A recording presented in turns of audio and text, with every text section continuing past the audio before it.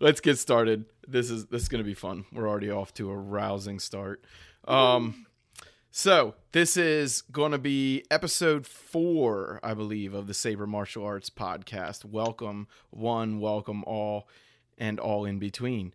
Tonight we got a super special show planned for you. Before we introduce our guest, I want to let the board of directors introduce themselves. Who's going first? Let's go with Mr. Eric Main. I'll go first. Yeah, co-founder, head teacher, battle master, Eric Main. Good to see everyone. If you're seeing me, if not, I'm here. Here you go, babe. Let's move on to the mistress of Saresu herself. Hi, I'm the wife of the battle master of San Diego Sabers, and I am the chief technician, aka a muscle mom of practically SMAP and SES. You didn't tell us your name though. Oh, my name's Katie. I believe somewhere on an ice floe there's a penguin around here. This is Nick. He's the penguin. Hello, I am Nick. I am the Emperor Penguin, head instructor of Penguin Saber Academy. How do you do? You're going to hear Nick in a very interesting way tonight because he's apparently slaving away over a stove. I think he's lying, but who cares?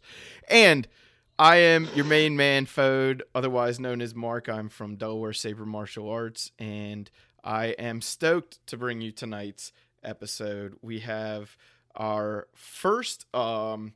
Well, I guess we were sponsored by F7 Productions before, but now we have our first post F7 sponsor on the show tonight. The official sabersmith of SMAF. It is Key Sabers owner Kyle Vaz. Kyle, introduce yourself. Hey, what's going on, guys? Kyle Vaz, the owner of Key Sabers. Excited to be here with this rambunctious group of that's the word martial artists and Star Wars nerds, and yeah, excited for the show. This is what happens when you give people who are used to hitting each other, like, I don't want, maybe for a living is the right way to say it, but people who are used to hitting each other all the time, like, no outlet for all their energy, right? Like, you get this podcast. Let's get going. So, tonight I want to talk definitely about some of the things that you got going on over at Key Sabers, kind of where the company started, all the things that you would expect to talk about when you come on a show like this. But also I want to talk to you about your martial arts background as well. So let's start out with just a little brief history of Key Sabers and where it is now and how it got there. Yeah, so Key Sabers started up around 2019, I want to say, officially at least. I was partnered with a gentleman called Chris. People know him around the Saber community as Chow or Ing Chow. And he started Ing Chow's Armory, going back about 10 plus years now. And he was one of the originators, just, using PVC pipe, electronics, throwing some stuff in there together and just making a lightsaber, making it work, whatever it took. And eventually he moved on to using aluminum piping and, lathing, doing a lot of custom models. And his main tenet, which is what I brought over into Key Sabers, is it doesn't have to look pretty, it doesn't have to look fancy, it can resemble something in the Star Wars universe, but number one, it has to function. It has to function like an actual weapon should. What you would expect to hold if you were considered a martial artist of the Star Wars universe. What would you hold?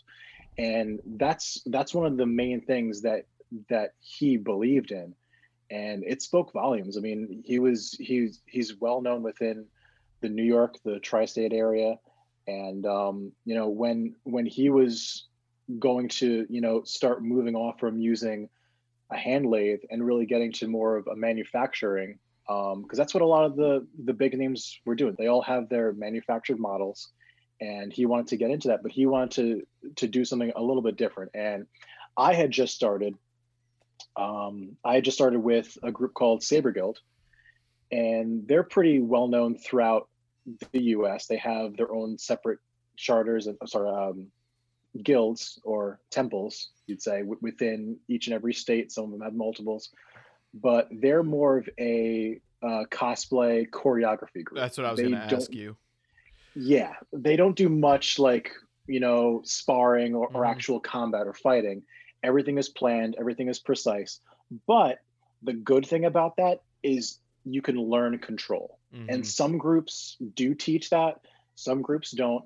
My group in particular, I was very, very lucky. I learned from a gentleman, Eric Leone, and he was the LD, which is considered the local director of the group at the time. And he was. I'm not 100% sure what his martial art background is, but he's pretty much a jack of all trades. He's proficient in a lot, and he was the first one who taught me, the basics of saber combat, and said this is going to be something totally different from any other weapon you've held, because you have a 360-degree cut radius. Like if you hold the saber out and you move it to the left or to the right, you can cut someone down. And you have to think about that when you're planning a fight. Yes. And so I kind of had to take a lot of my martial art background, which is mainly Tai Chi. I had to take that and kind of incorporate that into what I do. So I fell in love with the Cereso form. So I don't want to get too sidetracked with that. I want to get into we'll it get later, there but too. We'll probably get finish. there. Yeah. Gentleman within the Saber Guild group, he was reaching out to people saying, hey, does anyone do any design work? Does anyone know any like drawing programs, Photoshop, AutoCAD, whatever? I said, yeah, that's what I do for a living, and I still do that now. My main job is I'm a senior designer at Brookhaven National Laboratory. I could talk a lot about that, but I'd probably have to kill you afterwards. It's not really that top. You could try. Top secret, but I could try. Exactly. Talking with some martial artists today. Yeah, I forgot about that. So I'm like, yeah, I do design work. That's my day job. So once I was partnering up with Chow, and he wanted to take a design that he had already had and modify it and create something that could be manufactured that pretty much majority of people would fall in love with. And that was the Persuader. So we tag teamed that, created the Persuader, and that was absolutely phenomenal. At the time, we were still doing in-hilt electronics where everything was wired into the hilt. We were still doing, charge ports if anybody wanted.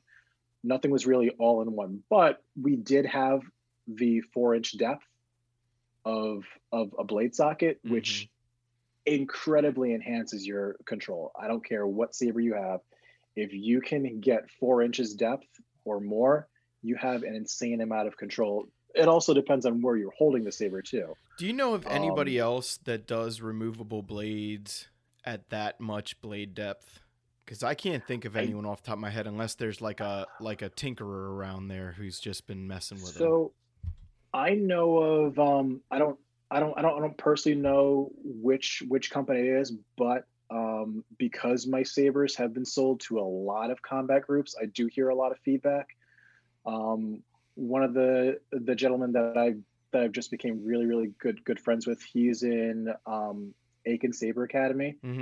And he was telling me that there was somebody who, I believe it's up to 3 inches maybe, but I don't think that the way that he designs his handles are more towards like the top. It's still all towards the base, which is traditional in most Star Wars weapons, which I never really understood why you'd hold the saber at the bottom or the base when you're doing combat. You'd want to hold it more towards the emitter. What's with all of these movie hilts being just so damn uncomfortable to hold. I can't stand it. I really can't. I remember being in Saber Guild.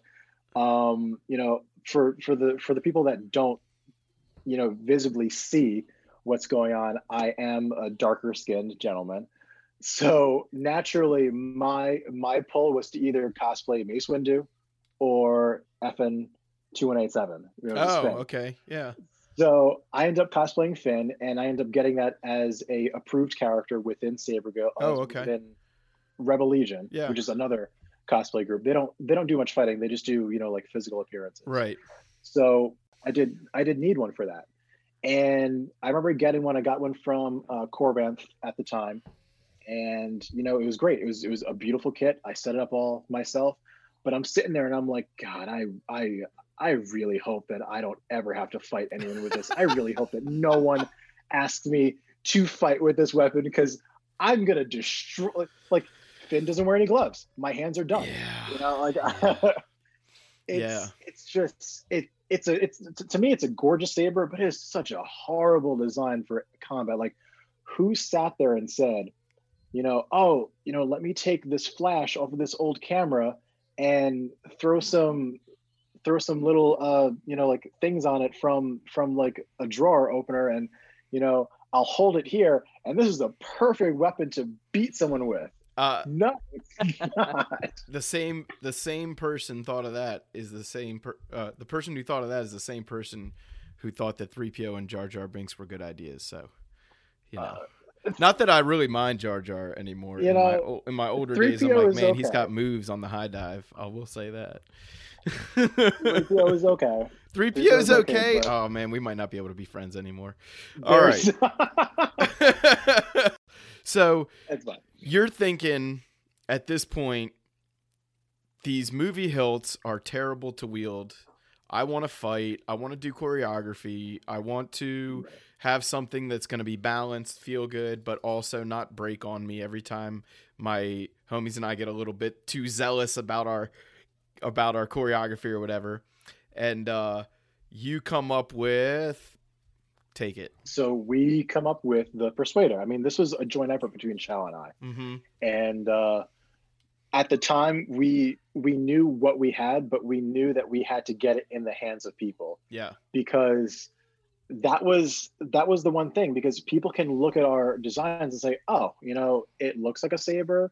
You know, it's probably great. It's probably cool, but I don't really know. Like, you know, it's not flashy. You know, things don't light up right away. It doesn't have like all these cool features that all these other companies have. But, you know, once people saw the value in what we were doing, and that was probably the hardest thing to really sell, was the value of getting one of our weapons. Because by the looks of it, you don't really see the value in it a lot of times. I will say this.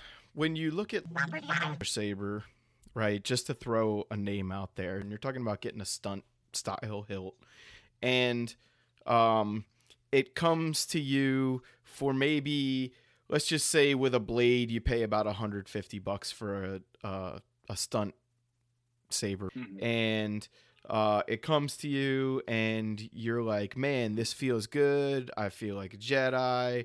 Somehow you still hear rattling around inside the hilt, right? And you're like, whatever, it's not that big of a deal. Shouldn't affect my fighting. Then you fight for like an hour straight, and then you start to hear that the rattling has become clanging and banging right inside of your hilt. And now after basically one practice or a handful of practices, your saber's toast. Okay, it's now just a broomstick with a fancy handle, or a paperweight. Yeah. Really or a paperweight if you choose to use like your saber as a combat weapon and don't do anything to reinforce that thing, and now you're out like $500. So now you come up with the Persuader, which, like you said, it's not like the prettiest girl at the ball, but it's also like, as a martial artist, I'm looking at the weapon and I'm going, well, that's the most usable weapon in the room. So to me, that's the prettiest girl at the ball, right? Like, yes. I always equate it. I mean, I don't know if anyone's like Indiana Jones fan, but it's kind of like, Of like The Last course. Crusade. Of course. Who am I talking to? But it's kind of like that scene where he's trying to find like the cup, and he's like, what would the cup of a carpenter look like? What Yeah. is the most useful, practical thing? Yeah. And Everybody's it's looking like, for the this is cup the of a thing that's king. everyone exactly. No one's looking for the cup of a carpenter. No one's looking for the most useful, reliable Right. thing that's actually going to give you eternal. Now, I'm not saying that my sabers give you eternal life. I am not equating that at all. Right. Yeah. But I That's am what you're totally saying, saying. Let the record show. Let the record show, I am not equating my saber to like Jesus Christ. But what I am saying is once we start to get these out there for like the people to see, we were getting reports back like, oh my gosh, like this thing is amazing, and the handle is great. How does how do you guys design this so that I could use a 40-inch blade or a 32-inch blade and it still feels balanced? Right. And word was getting out, and it was picking up rapidly and quickly. And unfortunately, at the time, Chow was going through a lot of like physical and health restrictions that were really bogging him down and taking away a lot of his time. And eventually, it came to a point where he could no longer build sabers anymore. Mm-hmm. And we had a really, really large order that was placed through the Saber Legion. Mm-hmm. They wanted to order 50 persuaders, and it was more like a trial run for them to really see the value, see the quality of our hilts, because they had heard from a lot of other companies, a lot of other combat groups that our sabers were great. At the time, we were still doing everything within the hilt. There was no all-in-one chassis, and I was able to help Chow out, finish up the 50 Saber order, and then broker the partnership with Saber Legion. And that was pretty much the jump start to me eventually then creating Key Sabers, because Chow and I had a talk. We said, this is what we wanted to do, this is how we wanted to set everything up. And unfortunately, like due to just a lot of personal issues, him and I have had a falling out recently. But I was able to take the Persuader, redesign it, and now it fits the all-in-one chassis, which is something that I had created when I was creating my second model, which was the Slayer. Mm-hmm. Now, I know you probably want to get into a little bit. We'll talk about that for sure. Yeah, yeah. We'll talk about it later. I've been real stoked about that.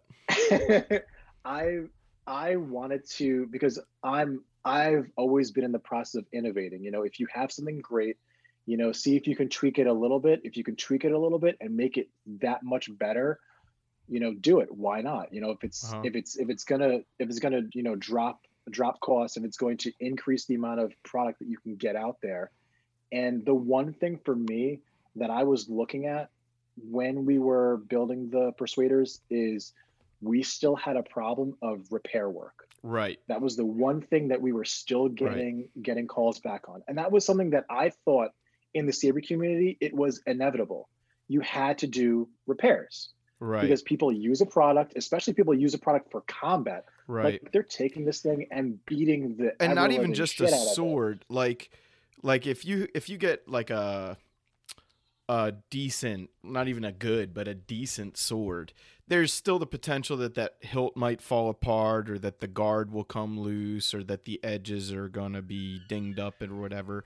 But when you have a lightsaber that you're trying to beat the snot out of each other with, there's like electronics and really kind of sophisticated stuff going on in that hilt. It's not just a couple of scales on a tang, wrapped together or whatever. Not to say that that's not an art form and a crafts form all in itself, but you just don't have the type of stress put on that you do when you have electronics inside of a metal tube. Exactly. So, I don't know. Anyway. So for me, I was looking at it and I was saying, look, we already have an ignition switch inside the pommel. We already have, the LEDs, everything's tucked away inside the Saber. Nothing's really exposed unless we do a charge port. So I was looking at it and just looking at it. And honestly, I had a dream, and I said, and it was literally like one of those dreams, or one of those moments where you're watching like Clone Wars or Rebels or something, and someone's putting together like a lightsaber just using the Force. That's legit what I had, equivalent to that dream. That's dope. I just envisioned all these parts just literally coming together, and I woke up and I said, I think I've done it. Like, I really just created this. And I went onto my computer and I just 3D designed something really, really quickly that could work, tweaked it a little bit, took me a couple months, and I said, this is it. And I had this $200 little, printer that it was about maybe like 100 centimeters by 100 centimeters, like wide, like just something small. 3D printed it up, and I'm like, this is it. And I'm like, yeah, all right. Maybe people aren't really gonna buy into it, because this is now something that people are going to have to invest in. There's something that people are gonna have to buy. They already have their Persuader. They already have their Sabers. I don't know if this is really gonna catch on. So I decided to then, want to come up with another model that I could really sell this with, and that's what the Slayer was. Right. Was something that I could really like sell this all-in-one chassis with, and I mean, it caught on, and it caught on big. I mean, I've had people from the original TSL order message me saying, "Hey, can I put in the all-in-one chassis in my Persuader that I had bought?" And I said, "Unfortunately, you'd have to buy like another Persuader." And like, "Oh, well, that's fine. Like, your Sabers are pretty much under $100 anyway, so I was it's totally cool. just gonna buy say another that's one." not breaking the bank. Like, that's No, it's not. Oh, for that $150 whatever Saber that broke in the first couple practices versus maybe the same cost if you get like a cover tech and a little battle wrap and stuff. Maybe you get up to $150 on a stunt Persuader. Right. So yeah, I would say that's paying dividends back to you as an investment. Well, that was something that I noticed too coming into the Saber community. Is, my first Saber was bought from, and immediately within the first week, I'm like, I need to take this thing apart and just rebuild it again, because there's no way this thing is gonna last. Like, Oof. Yeah. and that's not like a slight too, because I know people that have like the Hero model, or like the other like sound versions, and they love it. It lasts, years for them, and it works out great. But they're for me beautiful personally, Sabers. I needed to rebuild it from the ground up. I've always been the mindset to, if I see something, I want to see how it works, take it apart, and put it right back together again. And my wife works for Apple, and she's seen me take apart like computers and You're a tinker. She's like, please don't touch that. No, you need to ground yourself. No, don't. You are Anakin. You are Anakin. I need to figure it out, because maybe I can tweak it. Maybe there can be something that can be done better. It can be rebuilt. Mm-hmm. Exactly. Mm-hmm. So the Slayer was born, and that was a lot of inspiration from the Saber Legion. They gave me a lot of feedback on what they thought would be like the best Saber for them to use for competitions. And that's when the Slayer became more modular. I had a design that I had wanted to do, where I wanted to come up with something that was a little more tapered, because I've seen people do like the oval style Sabers, and they're great. They look amazing, but I wanted to do something a little more tapered that still had that rounded, beveled, shape to it. And you could just turn it from one side. It can look round, turn it from another side. It looks flat. And the handle on this thing, it still blows me away. How I have my personal one. I don't know if people listening in probably can't see it, but I have my personal one that I have the extender on there. So this sits at 16 inches, and I still wield this thing with one hand, whether I put it right up here at the emitter, whether I have it here at the base, and then just slide my hand down for power strikes. Like, it's incredible. And that got so much attention, and that's now become almost equivalent to, me selling the Persuader line. They go back and back as Yeah. far as sales go. I mean, it was crazy to see how much things blew up. And once the all-in-one chassis was there, I mean, there was it took me about a good maybe 12 to 15 hours to complete a Saber without the all-in-one chassis. It took me about maybe 3 hours to complete an entire Saber with the all-in-one chassis. Wow. Wiring it up, setting it up, and then, spending 15, 20 minutes testing it out. Wow. And now that I came up with a better version of the all-in-one chassis, it's a lot more sturdy, it's a lot more tight, and that's the version that you have. That I have in there. Yeah. And that one, I can finish a Saber within 30 minutes to 45 minutes. Wow. Unless you're getting like a lot of the, like the customizable stuff like leather wraps Sure. or battle wraps or powder coating, whatever. Like that obviously takes a lot more time. Yeah. But just a normal stock Persuader or Slayer, I can get it done in about 45 minutes. That has invested in so much, and just me then coming up with new ideas, me, obviously spending a lot more time with my family. Right. And that's just paid off incredibly. About a year ago, I was talking to Courtney from Saberlight Knights. He was on our last episode of Smavcast that will be, by the time people hear this, it'll have been out for about a week. And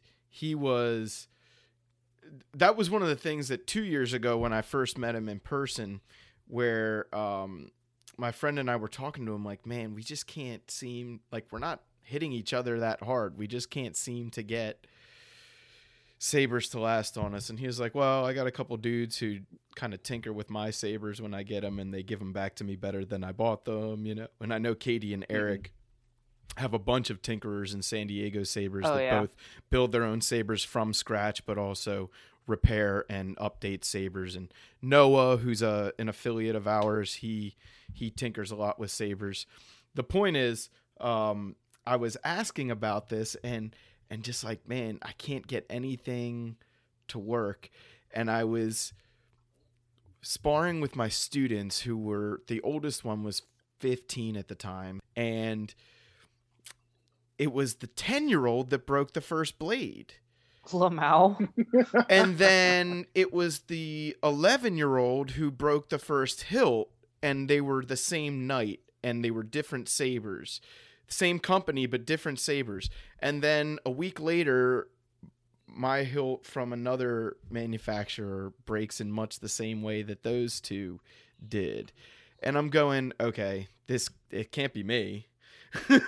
So then I'm talking to Courtney about a year ago, and I'm telling him like, well, unfortunately, I don't have any Sabers that really like turn on and are worth using in combat right now. Most of mine are now demoted to belt queens. And he was like, dude, you ain't heard about this Persuader yet? And I'm like, what? He's like, let me just persuade you real quick. And he starts telling me about... I can't even. I've never heard that before. He starts telling me about like the all-in-one chassis and the fact that like he's just like sliding colors and sounds in and out of his hilts and stuff. Yeah. And I guess this is right around the time when the Slayer was maybe getting released, or had just been kind of put out into the world. And just last week in recording, he was telling us like if he has to grab a Saber, he's grabbing the Slayer, no question. And telling us about how he's never had an issue with the system, with the chassis system, anything like that. The thing I was most impressed about, I stuck one of those Ultra Saber blades in there. And I actually think Ultra Sabers makes a decent heavy grade blade. But they have a ton of diffuser film in there. And I'm hearing rattling inside the hilt, and I'm like, no way this thing is rattling. No way. Right? So I was about to message you, like, laughing, like, no way that I would get the only... And then I take the blade out, put in one of Doug from San Diego Sabers, who I generally think makes just outstanding blades.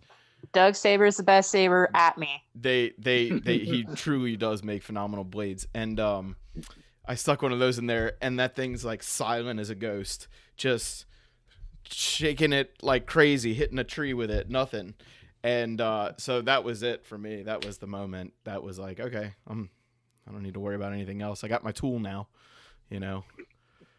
Well, you know, it's funny that you mentioned, like, you know, something that doesn't break, because once I came up with the all-in-one chassis, I said, all right, let me stamp this. Let me do a timestamp of when I created this, when this is going to be, you know, pretty much the standard of what I send out to people. Unless someone wants something custom and they want a charge port, I'm going to put that as like an outlier.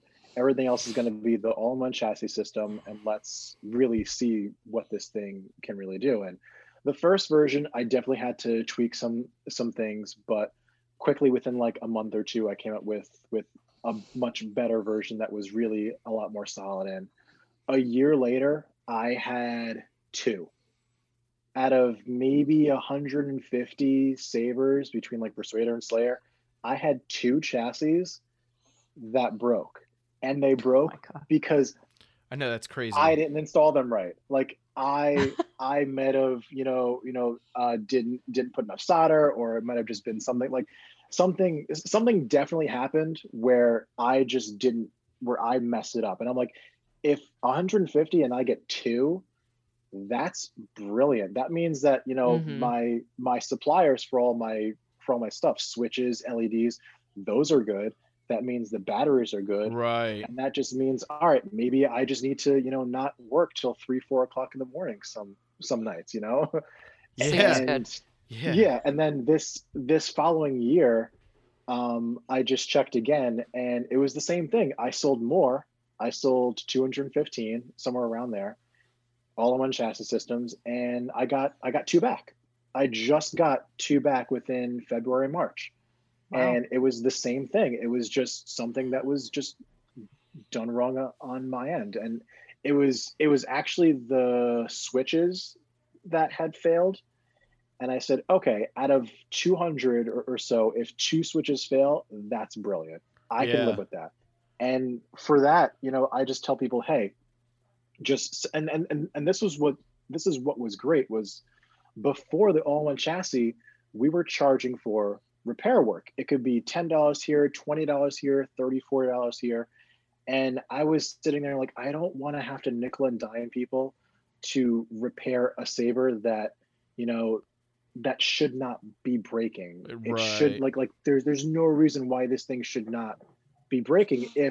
If there's something on the fault of the user, then let's spend some time and educate the user. But then I'm sitting there like, but I don't want to spend that much time to educate a brand new person to not pull out and not Hulk smash their Saber to try and get like the chassis out to change a battery, so let's, and that led to creating the all-in-one chassis. And, I get 0 repair work. And that means if something's ever wrong, I can just say, hey, just send it back to me. I'll fix it. And I'm not going to charge you for anything. Unless the LED breaks, which it's very, very rare that the LEDs break, because I only use single or tri-crease. It's very rare that they actually break. So just send it back to me and I'll fix it right up, and it's only going to cost you shipping to ship it back to me. And that's it. Right. Which is not going to be expensive because they're lightweight, sleek design. Right. Yeah.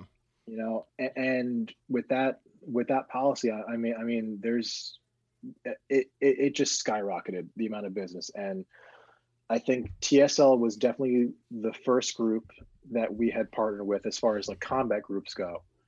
And from there, it just grew and grew and grew. And then we got Saber Light Knights, and then we got Aiken Sadenburg Academy. We got Hawaii Saber Academy. Oh yes, our good friend Keith. You guys are also a part of. Yeah. Keith is amazing. He's such a cool dude.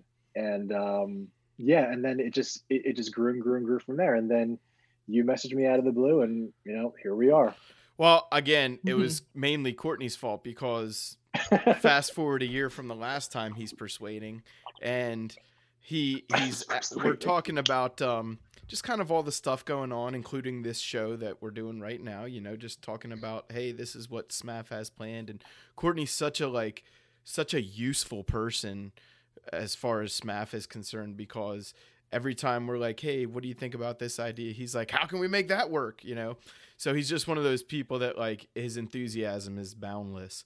So then he's going, you know, did you get one of these yet? And he's like, you can tell him you're part of Saber Light Knights. And I was like, you know what? Why don't I just tell him I'm part of SMAF and ask him if he wants to be, you know, involved with us. And we have been chatting now for about a month, and it sometimes very funny conversations. But we've discovered that, you know, you're a martial artist who designed these things for people who want to treat it like a martial art. And TSL is not like an education organization, but those guys and gals fight hard. There's no doubt about it. They hit kind of hard. Let me just say that. But on top of that, they take their hits hard, and they want equipment that's going to stand up to that. I can respect that 100%. So for them to say, okay, let's get a gang of these, and let's make sure that now if you watch a TSL stream, pretty much everybody's using a key saber. If they're not using a key saber, they're using a very, very expensive saber from somewhere else. But generally speaking, nowadays in combat, they're using key sabers because they're not breaking. Before you would see lights go off in a blade, you'd see a tip fly away, and then something metal would clang to the floor off of, you know, somebody's hilt because they're just getting caught up in the combat. You don't see that anymore. People's blades are staying on, hilts are staying silent, and nothing's falling out and off.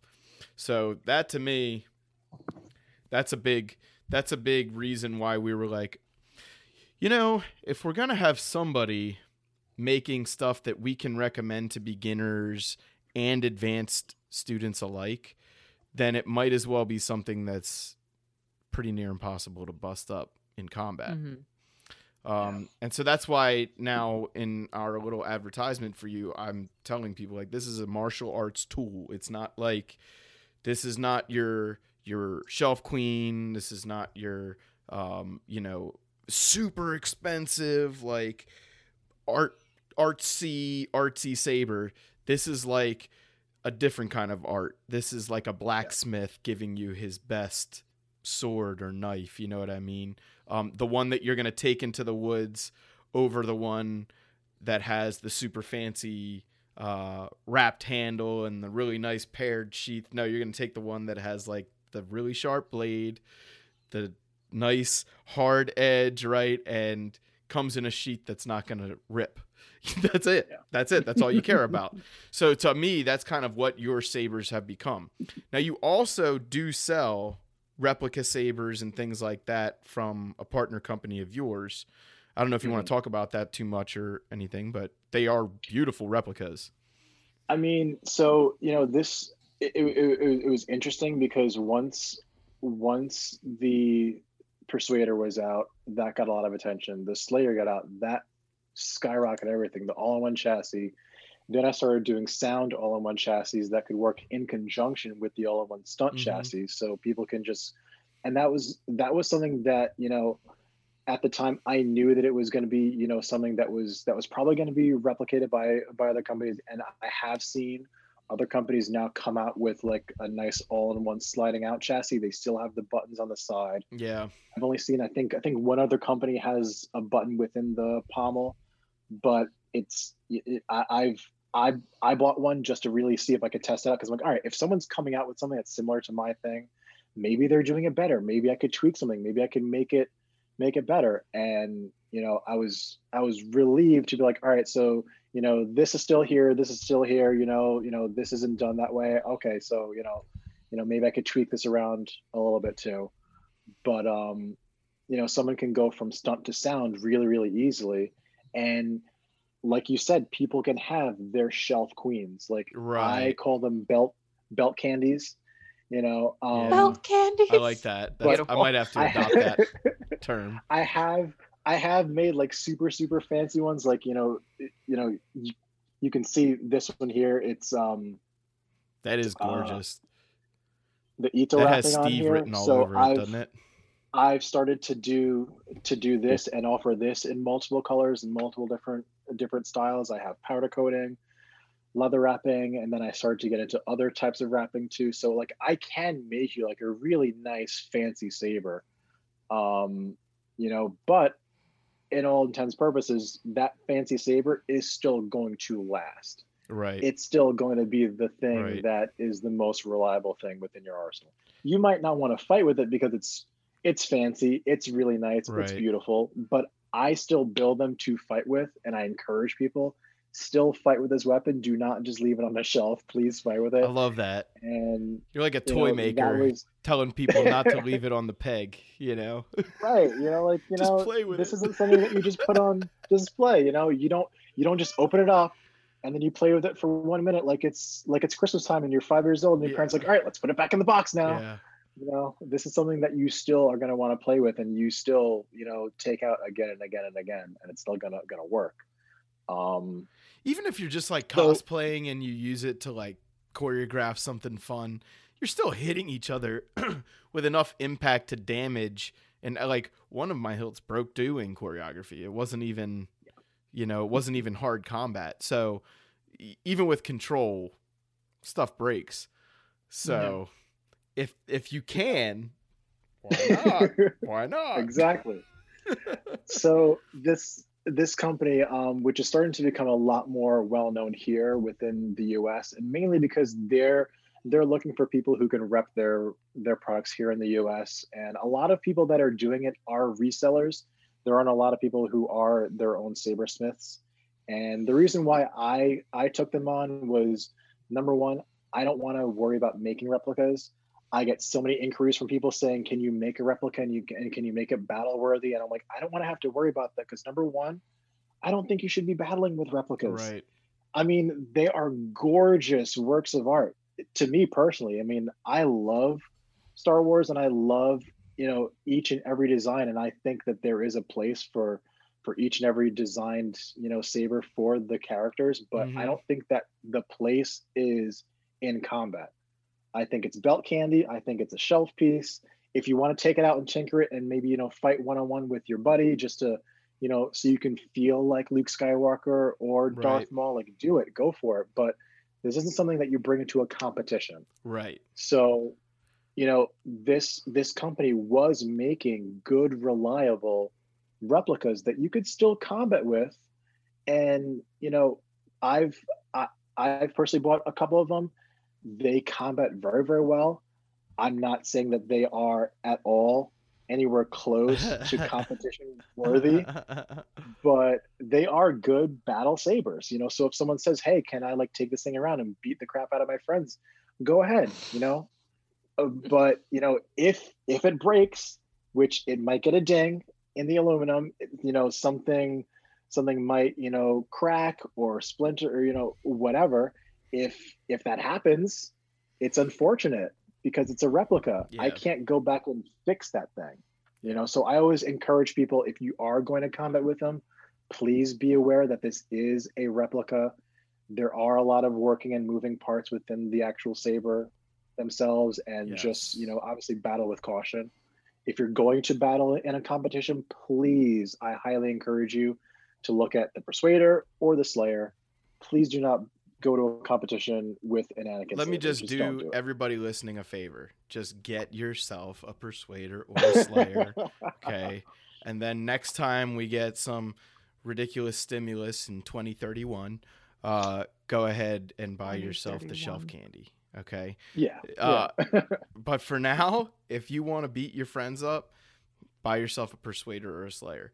So let's talk just a little bit about So if I was maybe somebody who's been into saber combat for a few months now, and let's just say I'm learning Shicho, or like my school or my personal equivalent of a beginning saber form, which of your two hilts would you say to go with, and why? And if you can't choose one and you want to say one, or you want to talk about both a little bit, tell me why they would be good for a basic practitioner, a beginning practitioner. So That's a good question. I get this question a lot from people, whether they are brand new starting out, whether they have never picked up a lightsaber before, other than something toy from Disney, Right. or they've been in the community for like you were saying 2+ maybe 6 months. They've held a couple of their friends not persuaders sabers from other companies, and they want something else, or they saw my price point and they're like, oh, this is actually something that's affordable for me. What do you recommend? To me, I consider that a loaded question, Yeah. because Super loaded. That's why I asked it. It's It's all fun. about how you're going to use the weapon. It's all about your size, whether you like two-handed combat or one-handed combat, whether you are someone who favors maybe Makashi over Surisu. Maybe you're someone who favors Ataru. Maybe you're someone who just wants to focus on Shicho, or whether you're someone who wants to look like Anakin or Obi-Wan Kenobi, or whether you actually want to study the forms, or whether you have a martial arts background. So it all like that tailors what I would recommend for someone, because at the end of the day, yes, I do feel like you can never go wrong with getting the Persuader. However, if someone likes something that can adjust in size, go from 13 inches to 16 inches, if someone wants a Suba, if someone wants to be able to hold the saber with two hands and feel very, very comfortable, if someone's more petite in size, if someone's more 6'3", 250 pounds, that all depends on whether I will maybe recommend the Slayer, or whether I Right. will recommend the Persuader. Right. And then it goes into a blade length too, like what people feel is more comfortable for them. Have they held a saber before? Do they want something that's a long reach? Do they want something that's a little more comfortable and balanced? So I ask a lot of those questions when people approach me with that same question. I have a lot of questions back for them too. Yeah. What's your martial art background? That's how important for people to experienced are hear, you? though, that you take that kind of interest in, like, if they're, that's something that impresses me.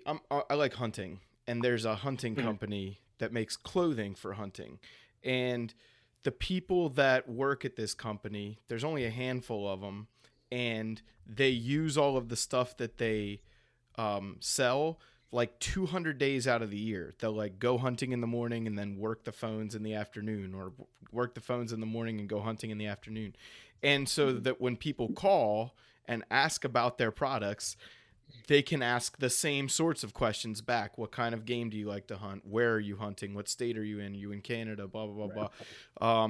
And so to me, that's a similar thing, and really useful to be able to just reach out to you, because you're super easy to get a hold of. You're like, if you just message Key Sabers through Facebook or Instagram, like, you'll get Kyle in pretty short order, and he'll be happy to answer your questions on this kind of stuff, because, correct me if I'm wrong, but you want people to get the saber that's going to fit for them. Yes. I want some, like, my whole thing was, if I started off this hobby already owning a saber company and knowing what sabers were about, I would have just made my own saber. I never would have bought from any other company, because every other company just wants to sell you their cool design. There are very, very rare supply of sabersmiths that will actually say, okay, this is the saber for you. This is what I recommend that you should use because of your skill level, because of what you want to do, because of your combat style. There are very, very rare. I've only met maybe one or two other ones, but that goes into do you want a comfortable grip? Do you want something? Are you going to wear gloves? Do you want leather versus? I mean, I don't just make a saber because it looks. I can make a saber because it looks pretty. Right. But I'd rather make a saber because it's practical. I have leather wraps on my sabers because I like a comfortable grip. And most of my personal sabers, I have the whole grip leather, because I don't know if I'm going to want to hold it here or if I'm going to want it two-handed here. So I have a lot of my sabers with a nice comfortable grip. You know, there are people who want to hold their sabers more towards the emitter and they might sweat a lot. So I'll recommend going with a battle wrap, which is a sweat resistant, instead of wearing out a leather wrap, which if they sweat a lot during combat, they're going to wear out a leather wrap in like maybe 2 months. The actual, you know, the battle wrap, that's going to last them about a good year, 2-3 years, maybe, you know, and then that goes into, okay, so are you going to two-hand this thing? Maybe you should think about getting a wrap towards the bottom handle too, to help with your two-handed combat. Right. So there's a lot of those things that I go into when people ask me, you know, what saber do you recommend? Or, you know, I was thinking about getting this, but I'm not sure, you know.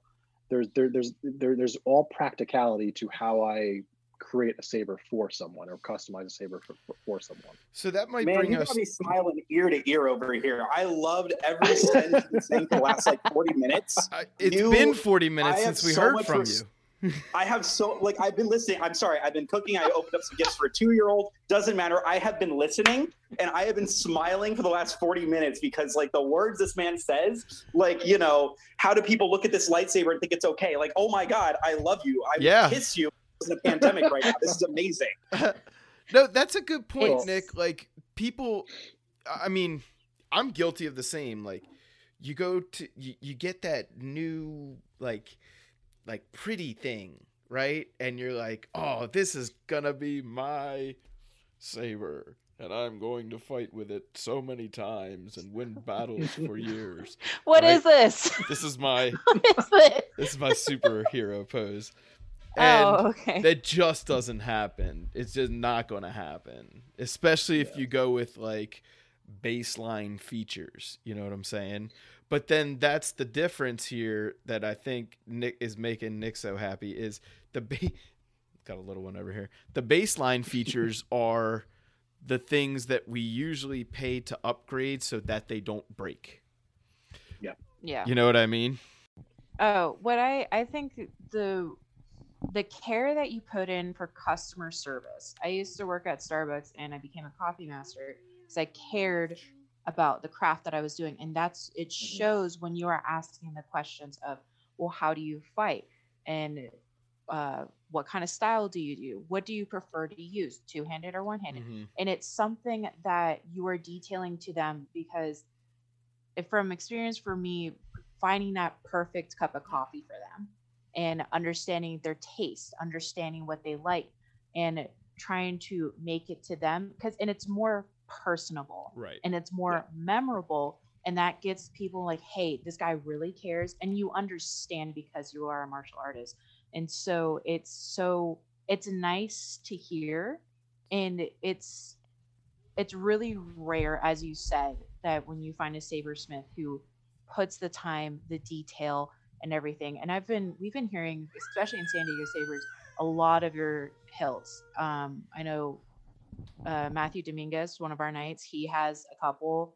We have Jonathan Pena, who's one of our seasoned Padawans. He has one. Yeah. He's been like ranting and raving about it.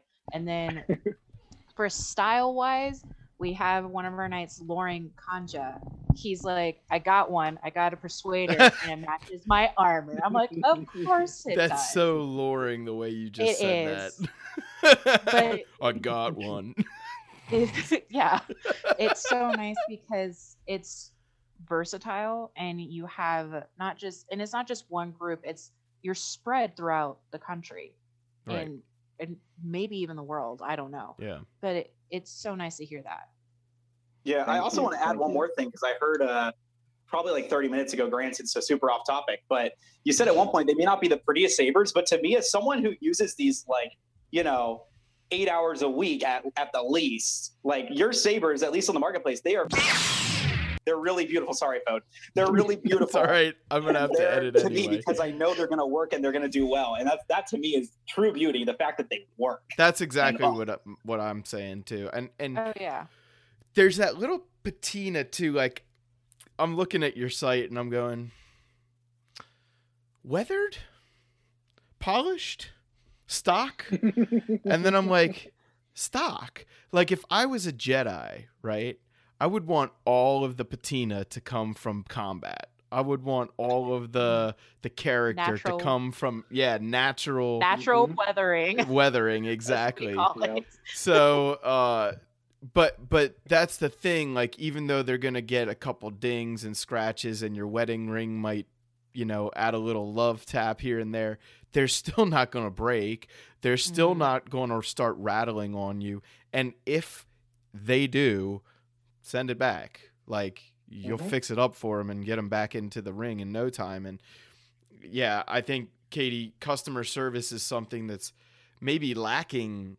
If I am to be so bold in the Saber industry, customer service is maybe lacking in a big way. No, I've heard numerous stories about people trying to get a hold of Sabers, and they're like, I have like a broken Saber. I haven't heard from them.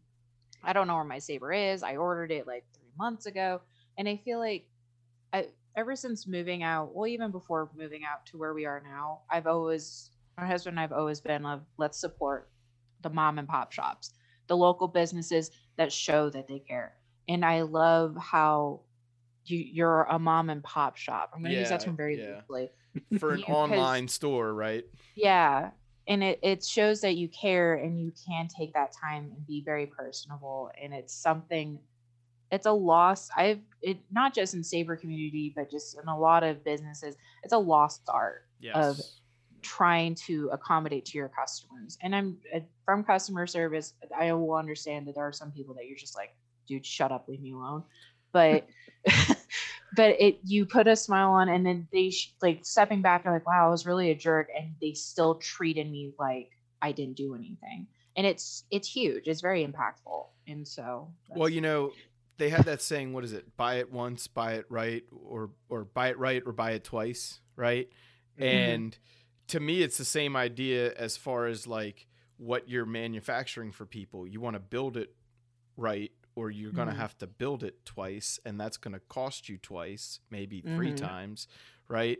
So you're not making any money if you're not building stuff that's, and I guess maybe that's wrong, because a lot of these companies that we're kind of putting on blast, but maybe they should pay a little bit more attention. I'm just going to put that out there. I'm going to add a notation to that. It was so far for me personally in the last 5-6 years I've been doing this. It isn't just buy it right, buy it twice. It's more buy it about 16 times and then finally find the right one. Exactly. And that's where we got to Key Sabers a month ago. And in the board of directors meeting, I'm going, guys, we need to do this because Courtney's telling me that they don't break.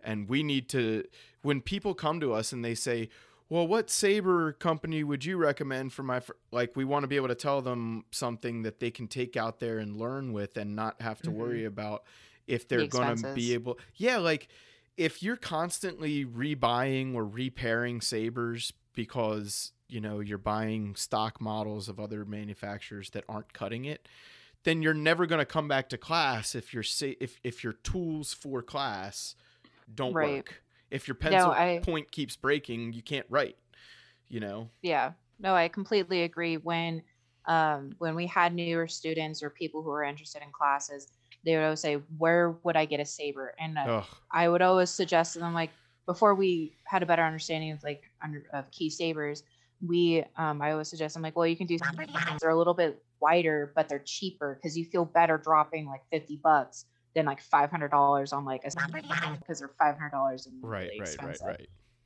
And for a student because we always, for the newer students that came in, like, go around like and ask people if you can feel their Saber out and see if you like it. But now I think Eric and I are going to be telling the new council for SCS of like, start encouraging people to get Key Sabers. We have plenty of fighters who use them, and we know a lot of fighters who love this company. And Kyle is just a really nice guy and very personable. Hello, that's what you do now. You buy one of those and you see how it goes for you.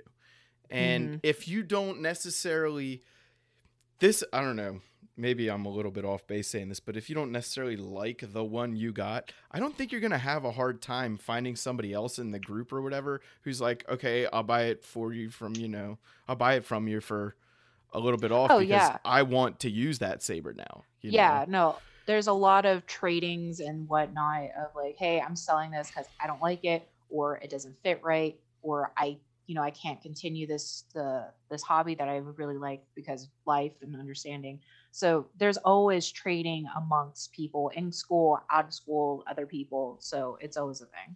I think like if you do get something though and you're like, man, this thing's not going to break, and then you fight with that, maybe you get the other model, like let's say you buy a Slayer and then you're like, oh, I'll just buy a Persuader because why not? I got an extra $115 laying around, let me see if I can up my Jarkai game here by having the 2 different size hilts or whatever. And you just discover now, like, okay, I've got this for these, like when I'm using Form 1 and Form 5, I'm going to use the Slayer because of the extra hilt length. I can get some more power, some more stability out of it. But then when I'm going to Makashi or Suresu or Ataru, I'm going to go back to the Persuader because I can do one-handed just that much more speed or that much more mobility, you know? Well, that was the idea behind, creating not creating the same weapon over and over and over again, because I remember going to other companies. I saw, maybe 5 or 6 designs that looked almost exactly the same. And I'm just sitting there in the back of my head, I'm like, gosh, how much inventory must they have? Like, I grew up from wanting to own my own business and having a lot of friends and family that had their own business, and the one thing that they always said, do not get boggled down by so much inventory. Right. If you have like 5, maybe 6 or fewer like SKUs, and that's it. Start off with that. Find out what your flagship is, what your big seller is, and just push that and drive that, and don't get rid of it, because that's gonna keep your business, and that's gonna maintain like the name, the quality, the like what your business stands for, and and that has been the Persuader for us, and it's funny that you mentioned a lot of the questions and concerns that people have, what you can recommend and things like that. I am so personal with people because this is what I wish I got when I got into to the Saber community. I wish that I was told, hey, think about this before you're buying this. Think about that. I was honestly just told, hey, just check out this company, see what looks pretty, and just get one. Yeah, get whichever one you like the best. Go from there. But I was forced and drilled, like, just get a Saber, just get a Saber, just get a Saber, just get a Saber. And it to me, it kind of ruined the experience of really designing something for yourself, creating something that's personal to you, having this be your own weapon. I mean, I've had people where I literally just add, one wrap, and I'm sitting there like, I spent maybe 5, 6, 7 weeks talking with you about, getting which Saber and how you want it. Like, are you sure you don't want me to add something else to it? Like, I can just throw it on the lathe and just add a few couple of things to kind of make it more of a one-of-a-kind piece for you. And they're like, could you really? And I'm like, yes, of course. Why not? Why wouldn't I do that? This is something that's you. I don't want you to have to look at this thing and be like, oh, all right, I got to fight with this. Like, no, I want you to look at this weapon and be like, yes, like, I can't wait to pick this thing up and just beat the crap out of somebody. Because I know I'm probably going to win because my Saber's still going to be on, and I'm going to beat theirs down to death. Yes. In our schools, I've heard that in a lot of competitions. I've heard that. In our schools, your Saber goes off. You don't get points until you have a functioning Saber. That's just the end of it. It's a huge thing. Yep. And if your blade breaks or the tip falls out, that's another thing. Like, you're not allowed to compete with a busted blade. So to me, having that blade depth, first of all, it not only adds balance and control to the weapon because you're basically holding a tang, but you're generally speaking, you're adding a ton of strength too, because you're supported by that double the amount of aluminum that you're usually supported by.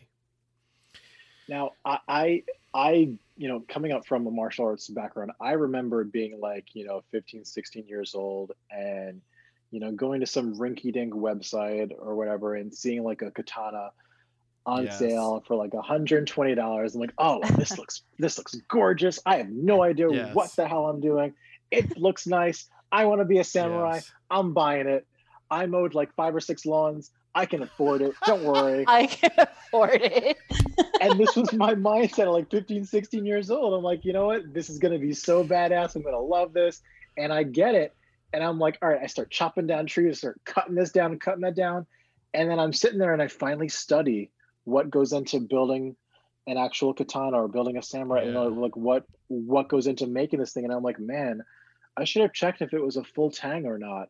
I should have, like there's so many things that just come up and I'm like, man, I should have, but that was the one thing that I, from that point on, I said, everything needs to be a full tang weapon. Like I need to have the whole blade still be a part of the handle. Yeah. So when I partnered with Chow and we were making weapons, and that was something that he had in mind when we were designing the Persuader, I'm like, yes, that makes sense to me. And that's been something that I've kept along with all my other designs. And, I don't want to have to recreate the Persuader. I don't want to have to recreate the Slayer. They serve their purpose for the types of weapons that they are, right?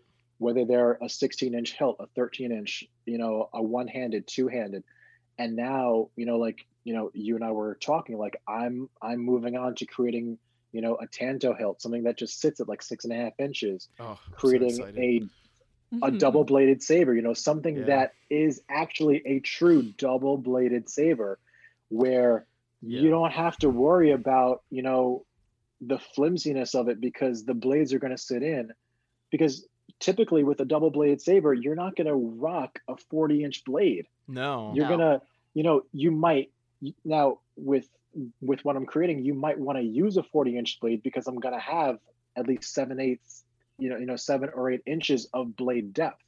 right. And that's going to give you all that control. Oh my God. Can you imagine the blade a double depth bladed is going to be something with 16 inches of blade depth between you know what I mean? Like be nice. it would just be so cool.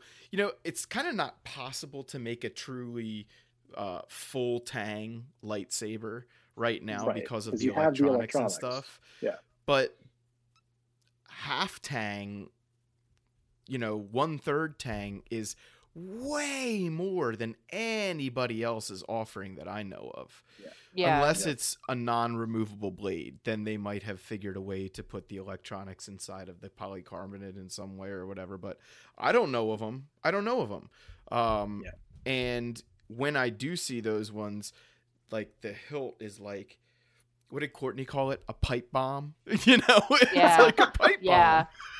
They're because usually because my youngest sister wanted to learn staff, the double blade, and they always had like it's 2 long standard size saber lengths, and then a a coupling in the middle, and it's like from standard one, and then you add another standard one, and then you add a coupler, so it's like huge, and then you add the blades to it, and they're like going that far in. Right. It's just like, it's ridiculous, and it's so clunky and bulky. It's really hard heavy. To really do any. Yeah.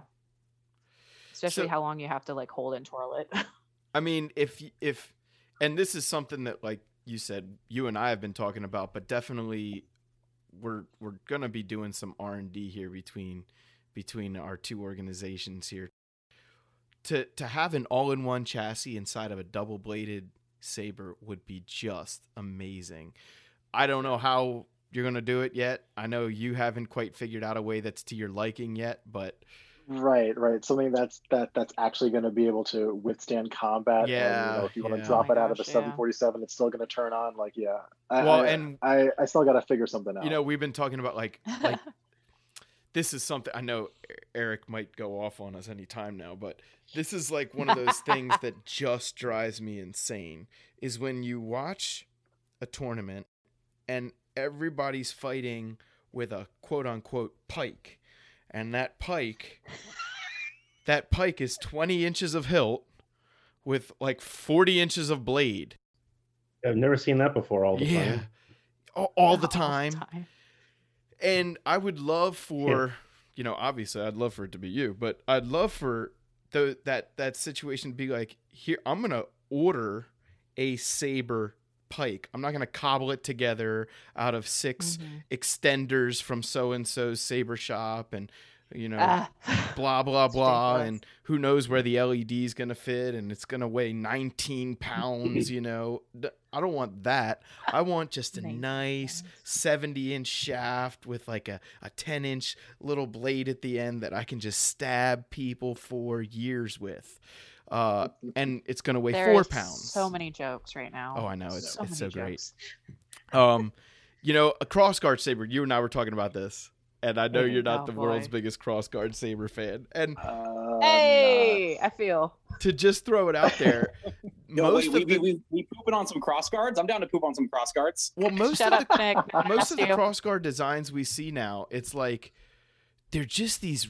They're like that katana that you bought for $100, right? Like they're just these sort of cheap looking, not very usable, don't make any practical sense things.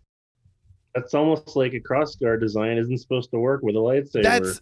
Ooh, who'd have guessed? I know. Okay. No way. But I told Kyle that I was going to try and convince him that it was doable. So okay. Go ahead.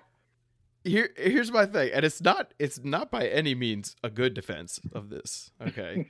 But it's my only defense. So my buddy Bede and I, we've messed around with crossguard sabers quite a bit, and I had Alan.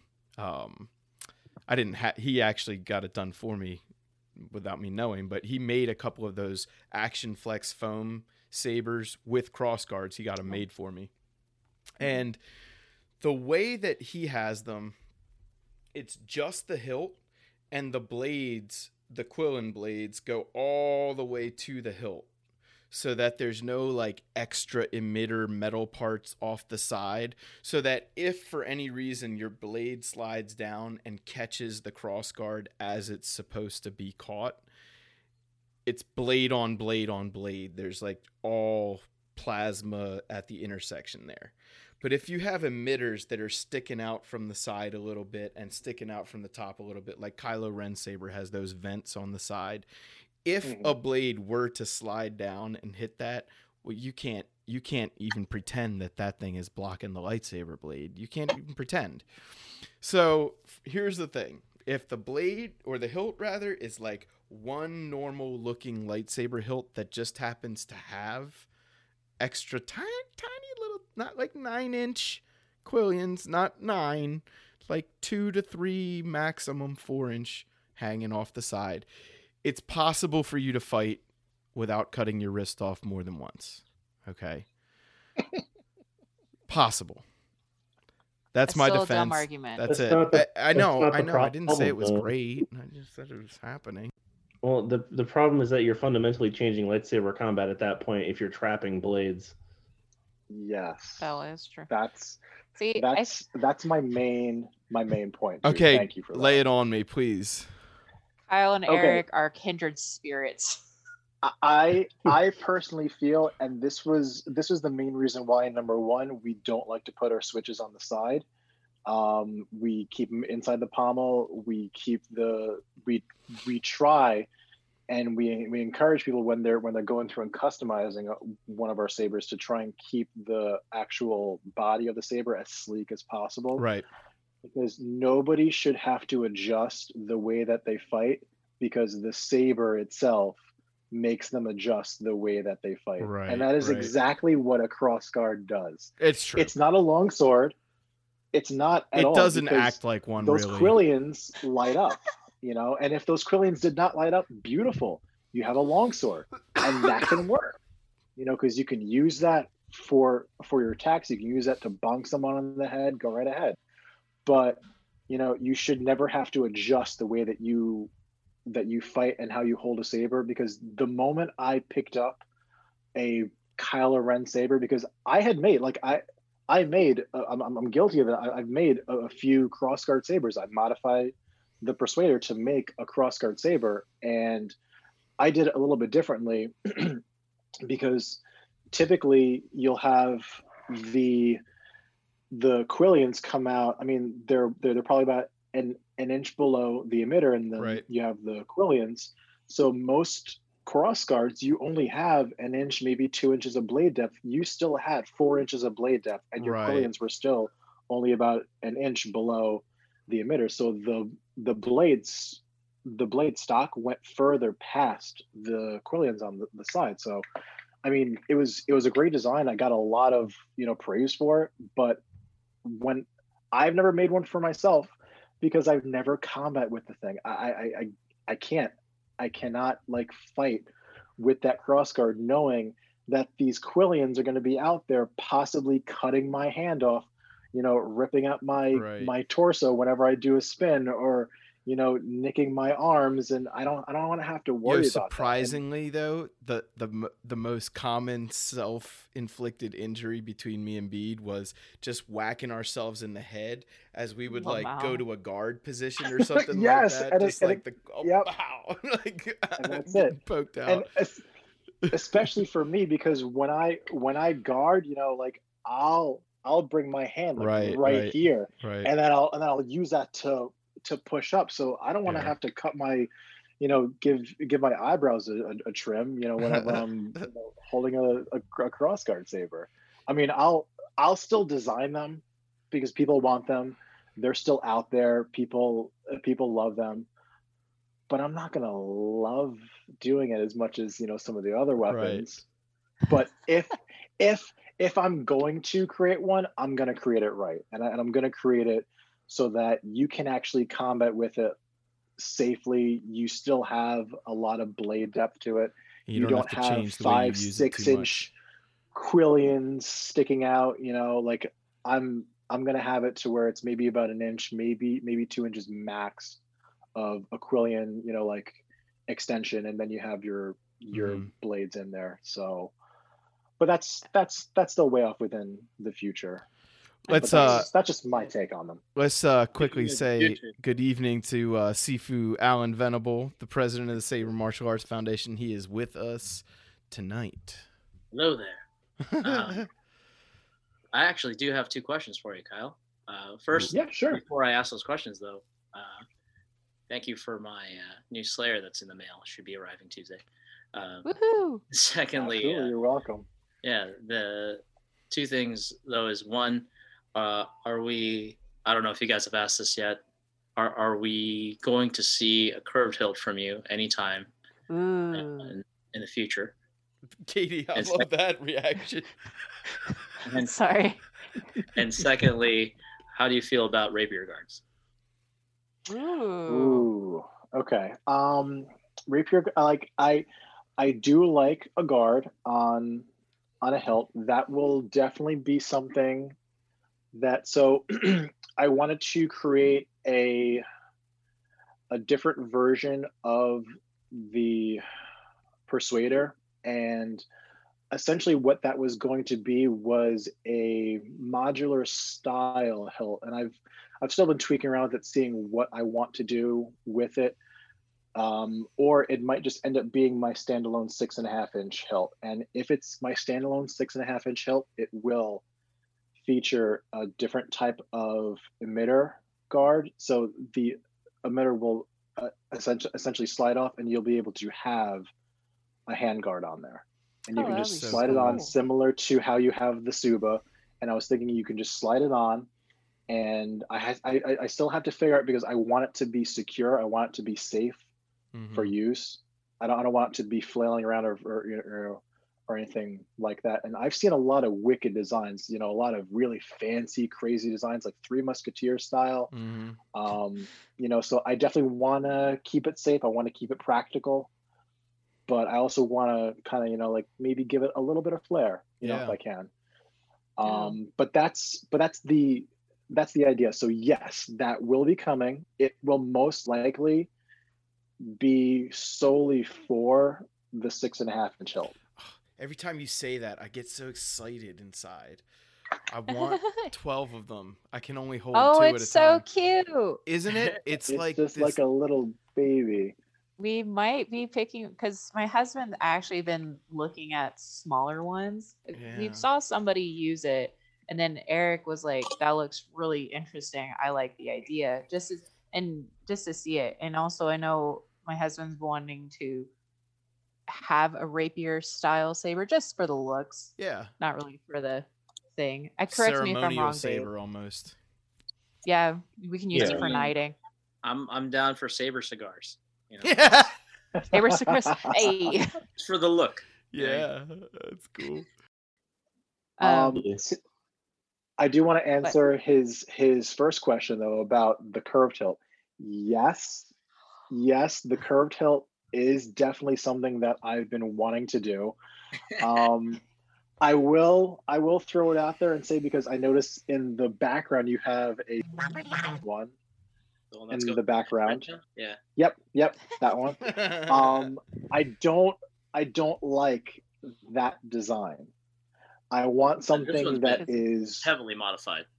So yeah. Okay. I want something that is a lot smaller, because what I've noticed a lot of people do is they'll take an 11 12 inch long hilt and then they'll have that bend in it.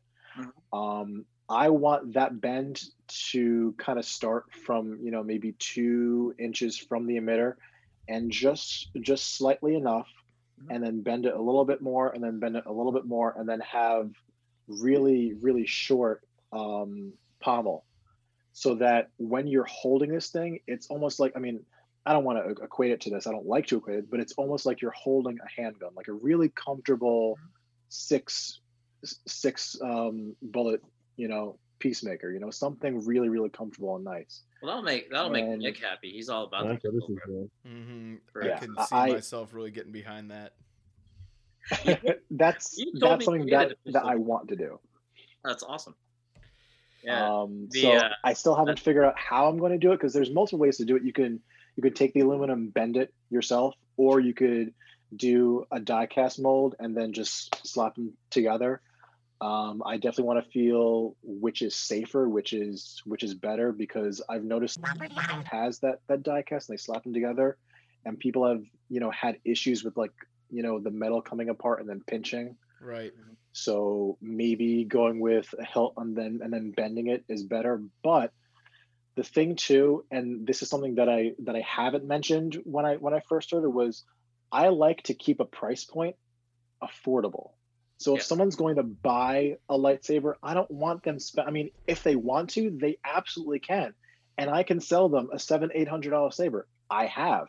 I've made them with like all the bells and whistles, and they look gorgeous and beautiful. But I don't want to do that for the everyday person that's coming to my site and saying, "Hey, can I get a saber that works?" Yeah. I want to start off by selling them something that's $90, $100.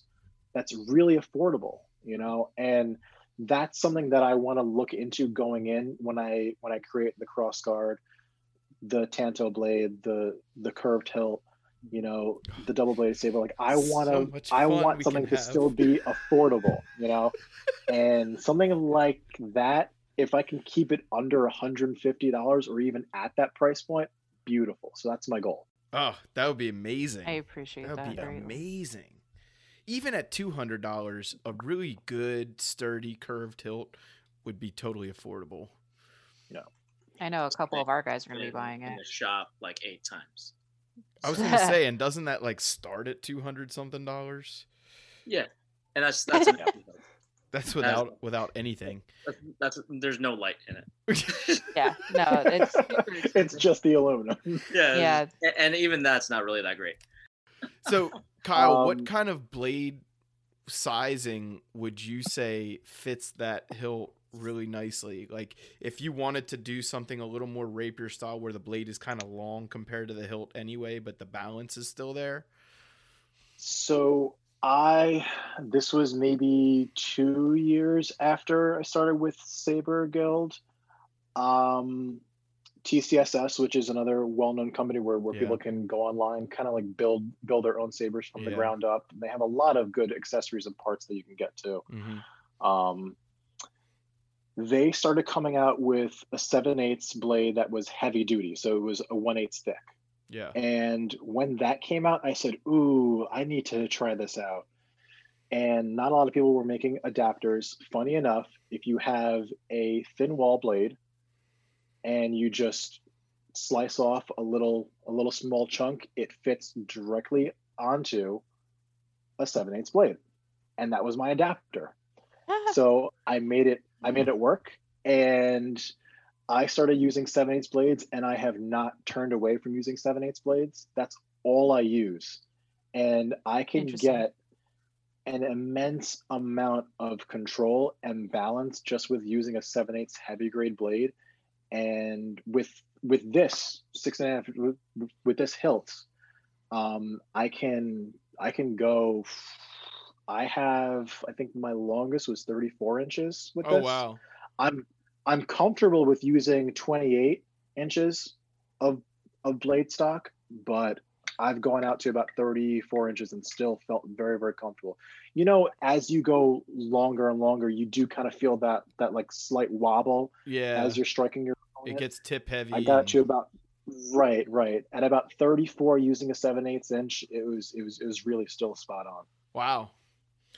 So that's two of you guys now in this chat that are swearing by the 7/8. Eric, I know you've been trying to convert me for a couple years now.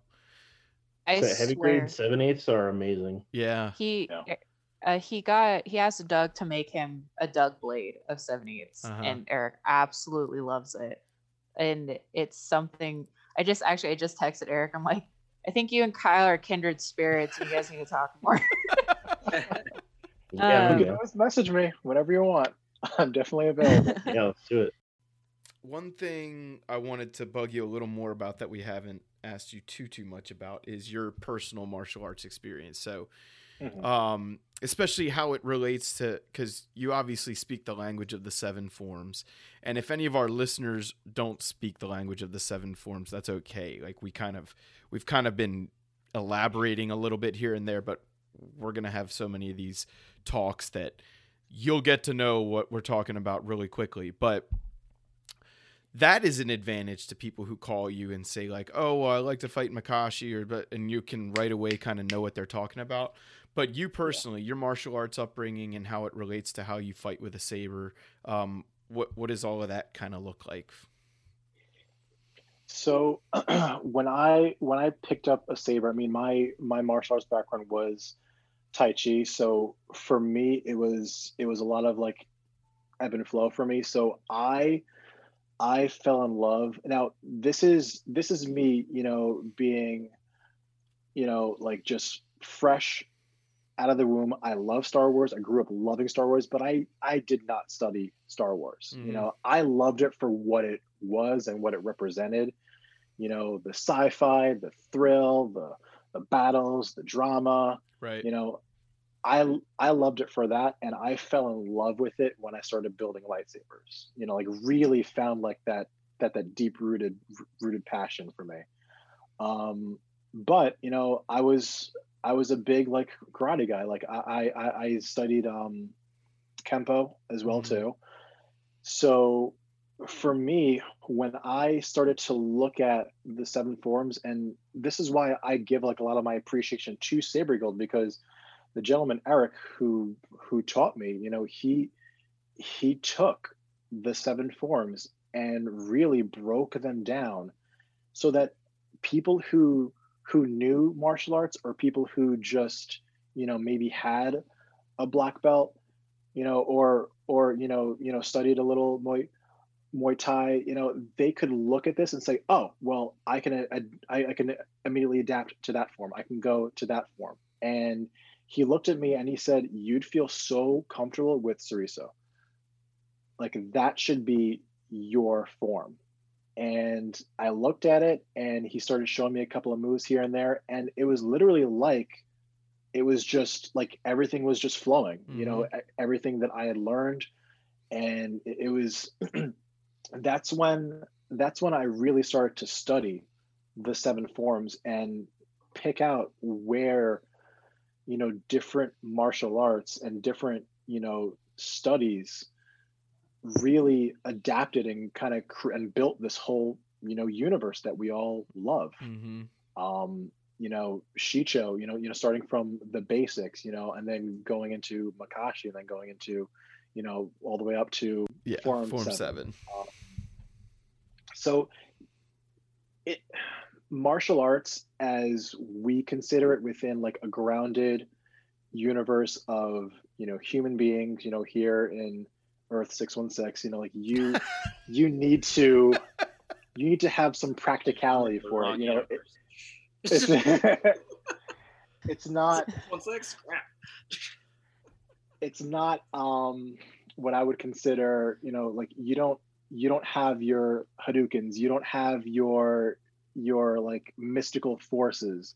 So when you start to go from practical application of like a specific martial art, and then you take that into a fantasy world, there has to be some level of, what I want to say, I guess you can just call it fantasy. There has to be some level of where you take this and you kind of need to create it as your own. And that's what I feel is the beauty of Star Wars, is you can still be, a Form 3 practitioner, but have it be your own. Right. You can still, because you study, Form 3, and you look at Obi-Wan, and he really started off at Form 4, right, and he manipulated it into Form 3, and he can still bounce back into Form 4 whenever he wants right. to, depending on what opponent he wants to fight.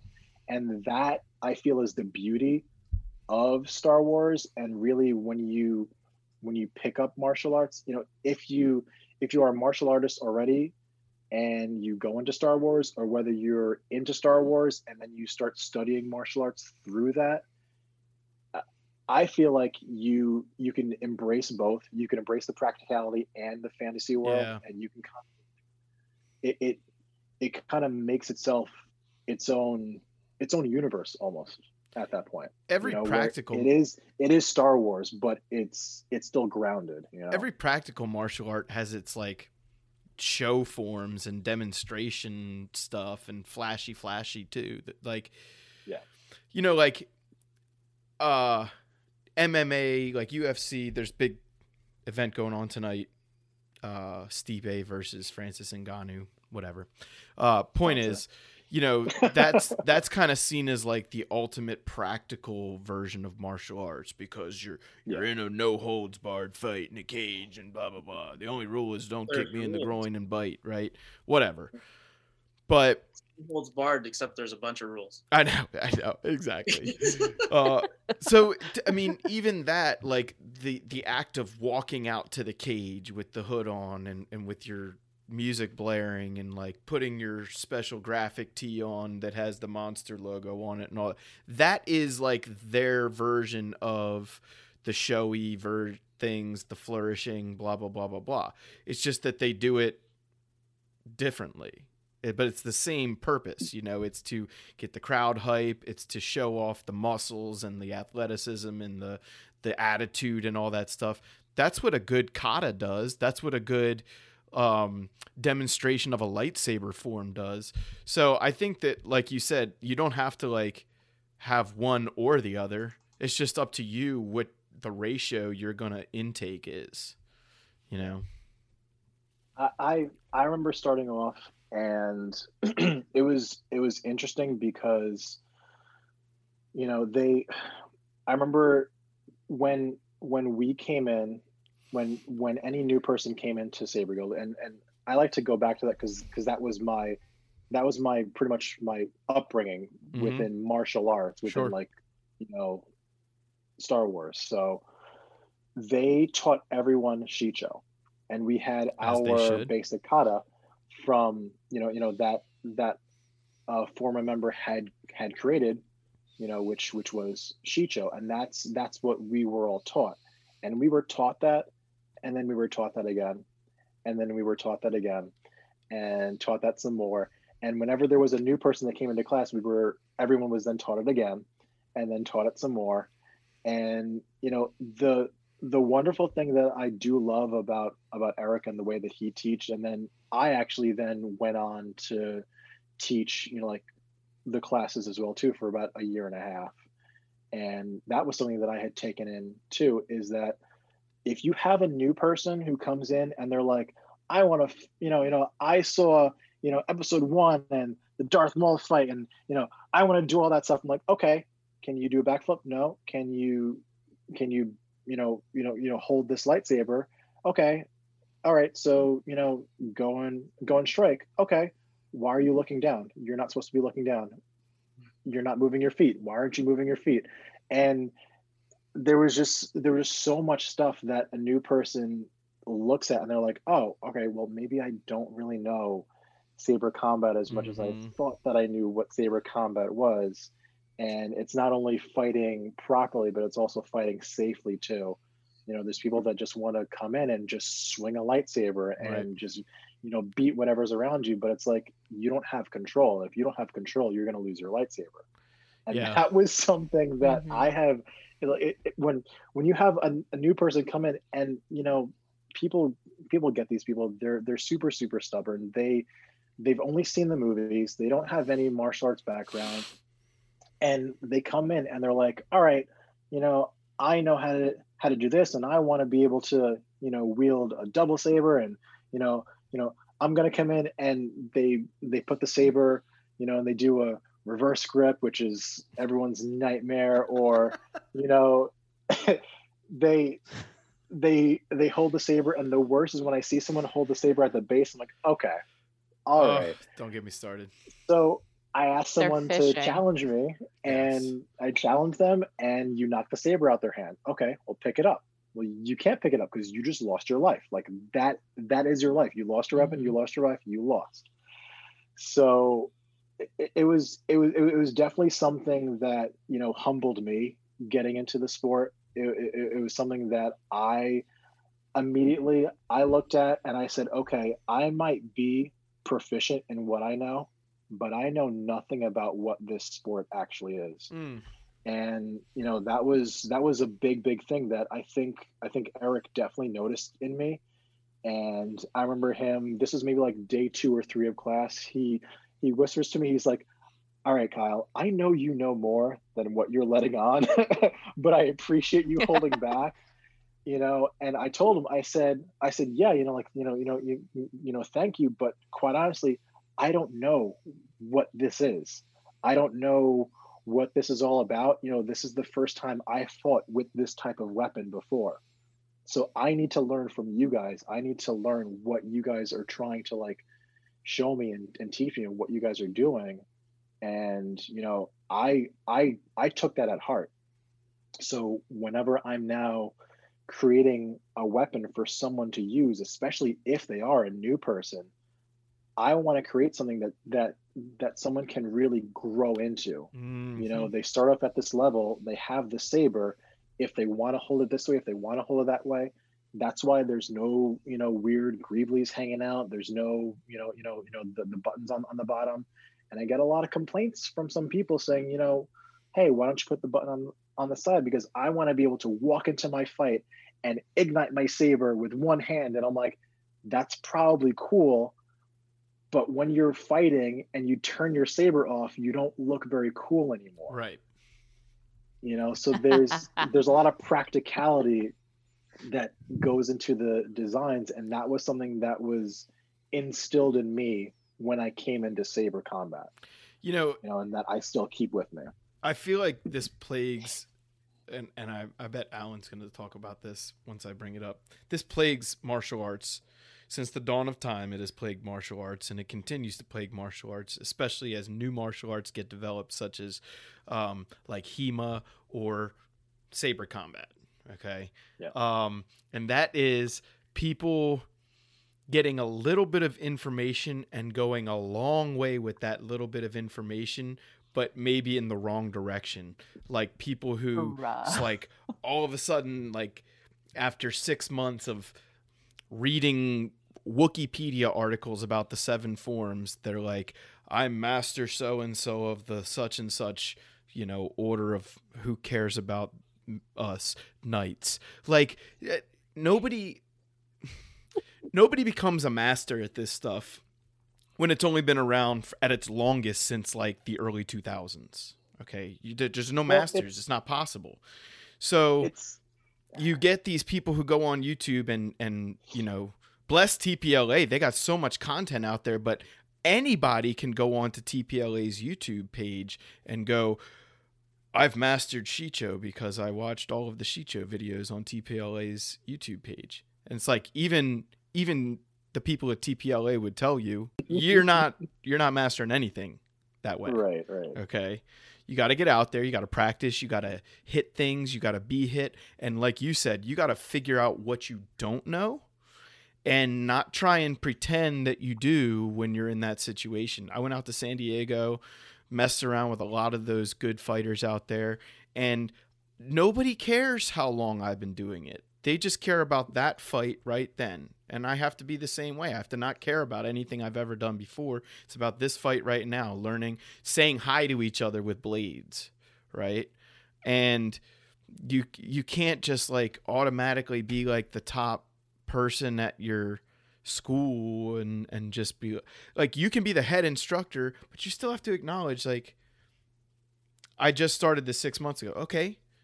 Your students don't care. If you teach them something worth their time, they don't care if you just started 6 months ago. But don't act like you've been doing it for 60 years. Yeah, You know what I mean? I agree. I think a lot of the trouble of newer martial arts, whether it be Saber or whatnot, is that for the head instructor, if there's no honesty or transparency with the head instructor, you can obviously start seeing if they're making it up or not, or if they're not highly trained as they said they were. Right. And so I think the transparency between instructor and students, that's very important. Like, hey, I just learned this, I've only been doing this for a year, but I've done like martial arts for 10 years or something.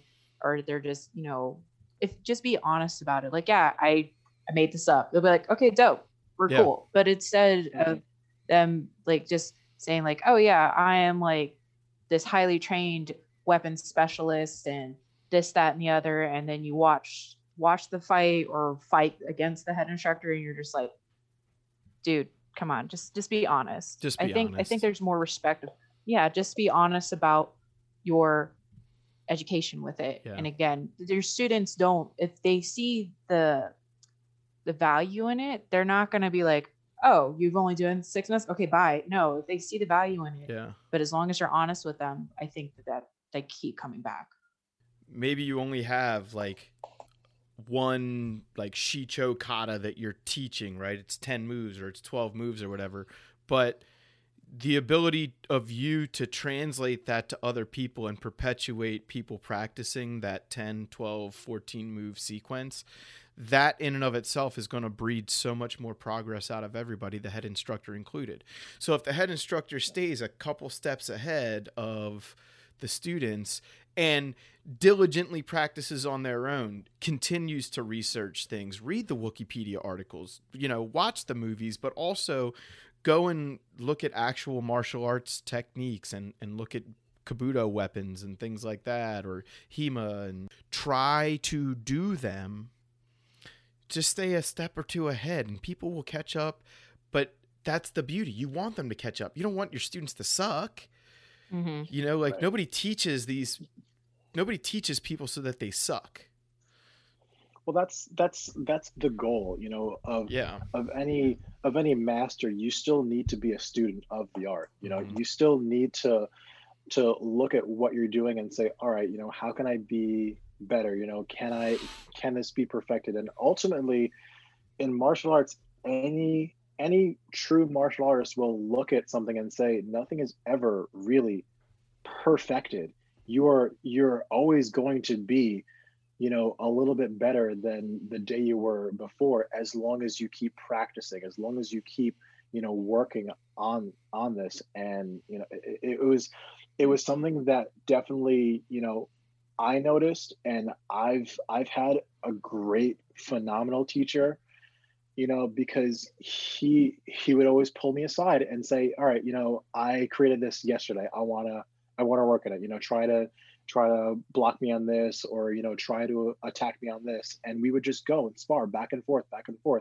And it was really humbling experience because, for me getting into it, I knew what I could do, but I didn't want to come off as cocky, and I still wanted to learn some stuff. And, it was definitely a great learning experience seeing that as like my master, but Right. he never considered himself above me. He never considered himself, this is what I know, and you'll never be able to know this. Like, no, let me teach you this so I can learn something Right. more, and then I'll learn something else, and then teach you that as well, and then I'll be learning from you as well too.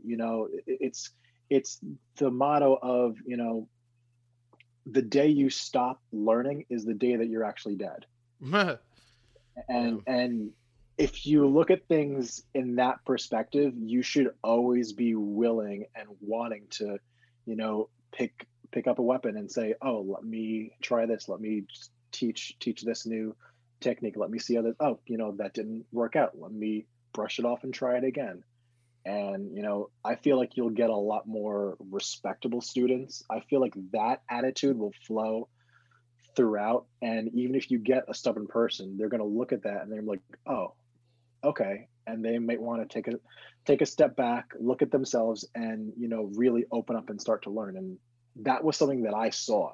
Like, I saw it whenever we got somebody new in. And obviously you will get those stubborn people that come in and they don't want to learn too much. They feel like they know everything. They've seen every Star Wars movie. They can recite Clone Wars, back to back, but right. they can't pick up a lightsaber and actually do anything, Yeah. because they go and do all these weird flips and everything else. And then you're like, all right, stab, you're dead. You're done. And some people are just not going to be willing to learn, and that's okay. You want to, always want to focus with the people that want to learn, that want to be able to, see what you can do and try and go beyond that, and always try and like stay on your coattails, essentially. Sure.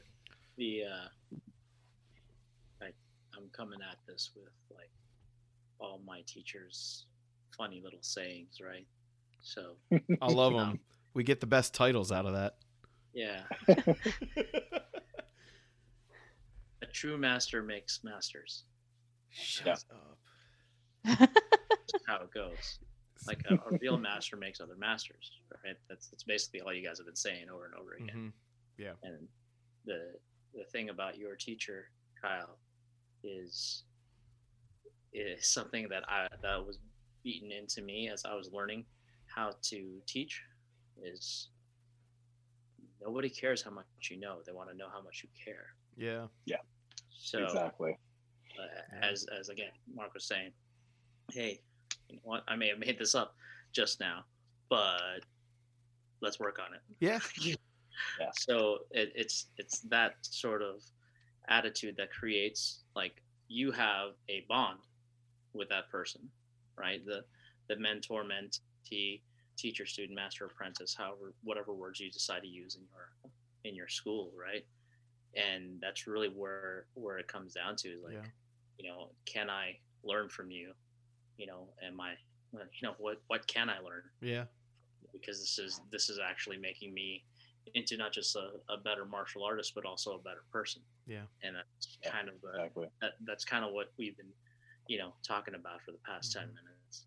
A true master makes masters, and that's how it is.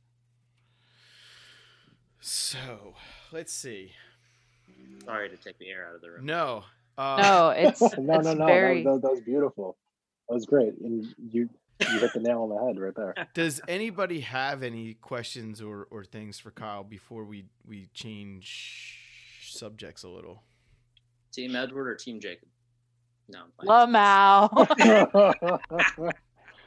Oh, you don't have to answer that. Please don't answer. Would you rather kill vampires?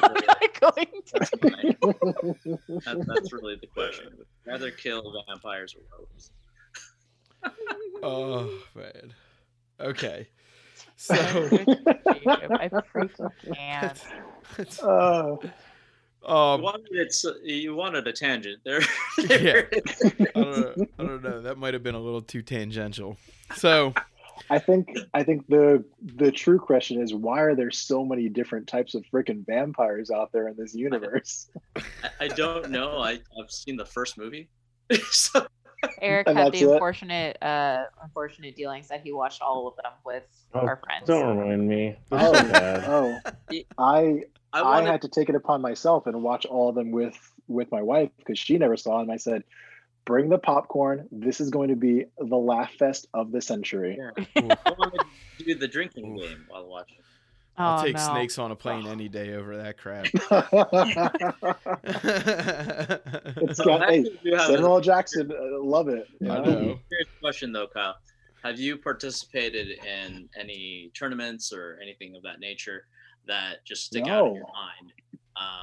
I don't know if you fought in them or just was a sponsor or whatnot, but is there a specific tournament in your mind, or specific event? It doesn't even have to be a tournament that just went like, yes, that is the thing. They're on a roll. That's what I'd like to see again and again and again. You know, unfortunately, I have not actually been to any. I've seen tons of tournaments online and people, like posting, but unfortunately, I have yet to see an actual tournament, whether it's through TSL, TPLA, you guys, SMAF. I have not seen an actual tournament, and I want to. I would love to. I've been invited, and then COVID hit. Oh boy! And it's like nobody wants to fight anymore because everyone doesn't want to cough at each other. It's like I understand that, but I still want to see a tournament. So other than the personal tournaments that like I have had with like my mentor and just sparring back and forth with people, I have not. I look forward to when places and events start opening up because I've been invited to pretty much almost all of TSL tournaments that happen throughout the world, especially like the big ones that happen like Vegas. Like I've been invited to all those, whether it's to have a booth or sponsor or whatever it is. Most of the groups that I am affiliated with, they've all invited me. But unfortunately, with my wife being pregnant once, having to raise a child, then we're pregnant again, and now we're expecting a boy. It's gonna be a while until I can actually get out to one. Mm-hmm. Sure. I love to, and I can't wait until I actually get out to one. And if you guys are gonna have one, please invite me. I will show up. I will pack the kids up. My wife is excited to come to one. She likes to see people beat the crap out of people with Sabers. We do have some things on the docket, so.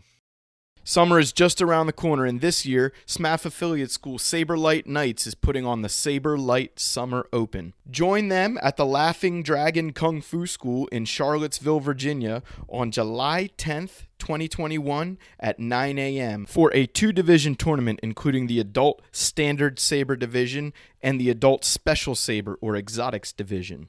Saber Light Knights have been a proud SMAF affiliate school since 2019, and we are more than thrilled to support their events. The Saber Light Summer Open is also going to feature a massive prize pool, over $1,000 in merchandise from some of your favorite companies like Key Sabers, Smokey's Armory, Mando Core Customs, Wrath Sabers, Far Far Away Outfitters, and Kaizen Saber.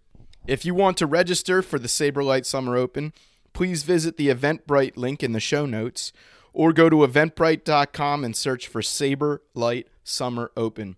Registration is $20 to $30, depending on if you're doing one event or two. And all of the tournament requirements and rules can be found on saberlightnights.com. That's saberlightnights with a K.com. Nice. But definitely what we should do is invite you to do some commentary with us one time. There we go. Through the old Zoom machine. Yeah, I love it. I feel like you actually, first of all, you would know what you're looking at. And second of all, you might see some of your sabers out there clanging, so that would be cool, Yeah. But maybe that's a good question to ask you. For me, a big pet peeve when I'm watching things and I'm watching like judging and things like that is commentators and judges who don't actually have martial arts experience. They might have been in 10 or 20 Saber tournaments, but that's their martial arts experience. That's not the same thing. So then you have talking heads, or you have people who are in charge of people's fate in the tournament who really don't know what they're doing, really don't know what they're looking at, really can't perceive it at the speed it needs to be perceived. And you see it in like professional fighting too, like boxing and UFC. You see all the time judges who like in the last big UFC event, Dana White in the press conference was like, I don't know what's up with these judges with all these 10-8 rounds. Like, I don't know what they're looking at, but it's not the martial arts that I'm looking at. Right. And that's what I see a lot when I watch tournaments and things. So maybe pet peeve is the wrong way to ask the question, but that's what I'm asking you. What would you like to see maybe done better? And don't throw any individual organizations or anything under the bus. Just in a general sense, what do you think could be done better? Or do, and Fun will have to edit it out. Yeah, or do, and I'll make it more work. You can always throw the penguins under the bus. It's okay. Throw the penguins under the bus. So stuff that I've seen, stuff that I've watched online, stuff that I've seen personally, and stuff that I've always worked on it and always still will be working on. Footwork. Oh my God. My number one pet peeve, because any schmo can hold a lightsaber and they can have a tight grip on it and it's great and it's fine, but footwork and you can easily telegraph a move because someone shifts their weight a certain way. And it's like, I watch fights and I'm like, oh, no, up, yep, okay. And it's everything is very predictable because people do not have proper footwork. And that was one thing for us to be, within Saber Guild, for us to be choreographers and performers, we had to nail down. Yeah, because we didn't want a fight to look like it was staged. Like we designed fights and then we went back and redesigned the fight over again so that it did not look like a fight. Right. And that's why a lot of like groups, within Saber Guild are, really, really famous and people love coming to their shows because it looks like they're actually fighting each other. Yeah. So if I had a big pet peeve, it'll always be footwork. And honestly, that's the one thing that the Star Wars universe fails to do. That's true. You see all these fights, and especially, the big episode 3 fight between Anakin and Obi-Wan Kenobi, and everyone raves over this fight. And I'm like, but they don't move. Right. They're standing there just whacking sabers at each other. And it's like, yeah, it's cool. And then they do this flourish around the back. And it's like, one of them could have won. And that in that one moment, one of them could have easily just sliced the other one in half. But they were spending time being too flashy. And it's like, why? And they weren't moving. None of them were like, no one was advancing. No one was backing up. And it's like, they were standing still. There's a scene where they're on these like little hover things in the lava and they're forced to stand still. Yeah. And I'm like, that has always just bothered me so much. I mean, I love watching like old Kung Fu movies. Right. And it's like, that's what you see. You see them jumping everywhere, all over the place, and you see their footwork. And it's like, I can't stand when I watch Star Wars movies. And that's what you get? Like, really? That's what I get? I have to go to Clone Wars to see a decent fight? Like, what's going on here? Shots fired. So let's do a quick round of this, because this is now just enlightening and delicious. Who wants to go next? What drives you nuts? Oh, judging. Okay, because I'm usually a side judge for tournaments, because, again, I don't really have no prior martial art experience other than saber combat until recently. But some judge calls where either the judges converse too long, and then then you'll have like the head judge who would then change their mind like super quickly. Not like, he has like 2 other judges and they kind of converse like, okay, I saw this, and like the 2 other judges are conversing about it, and then the head judge is like, oh, okay, no, I see where you guys are coming from. I didn't see that, but you guys are 2 against 1. I get it. I don't like even judging, so only 2 or 4 people. yeah. I like odd number judging. That way there is a one above. Tiebreaker.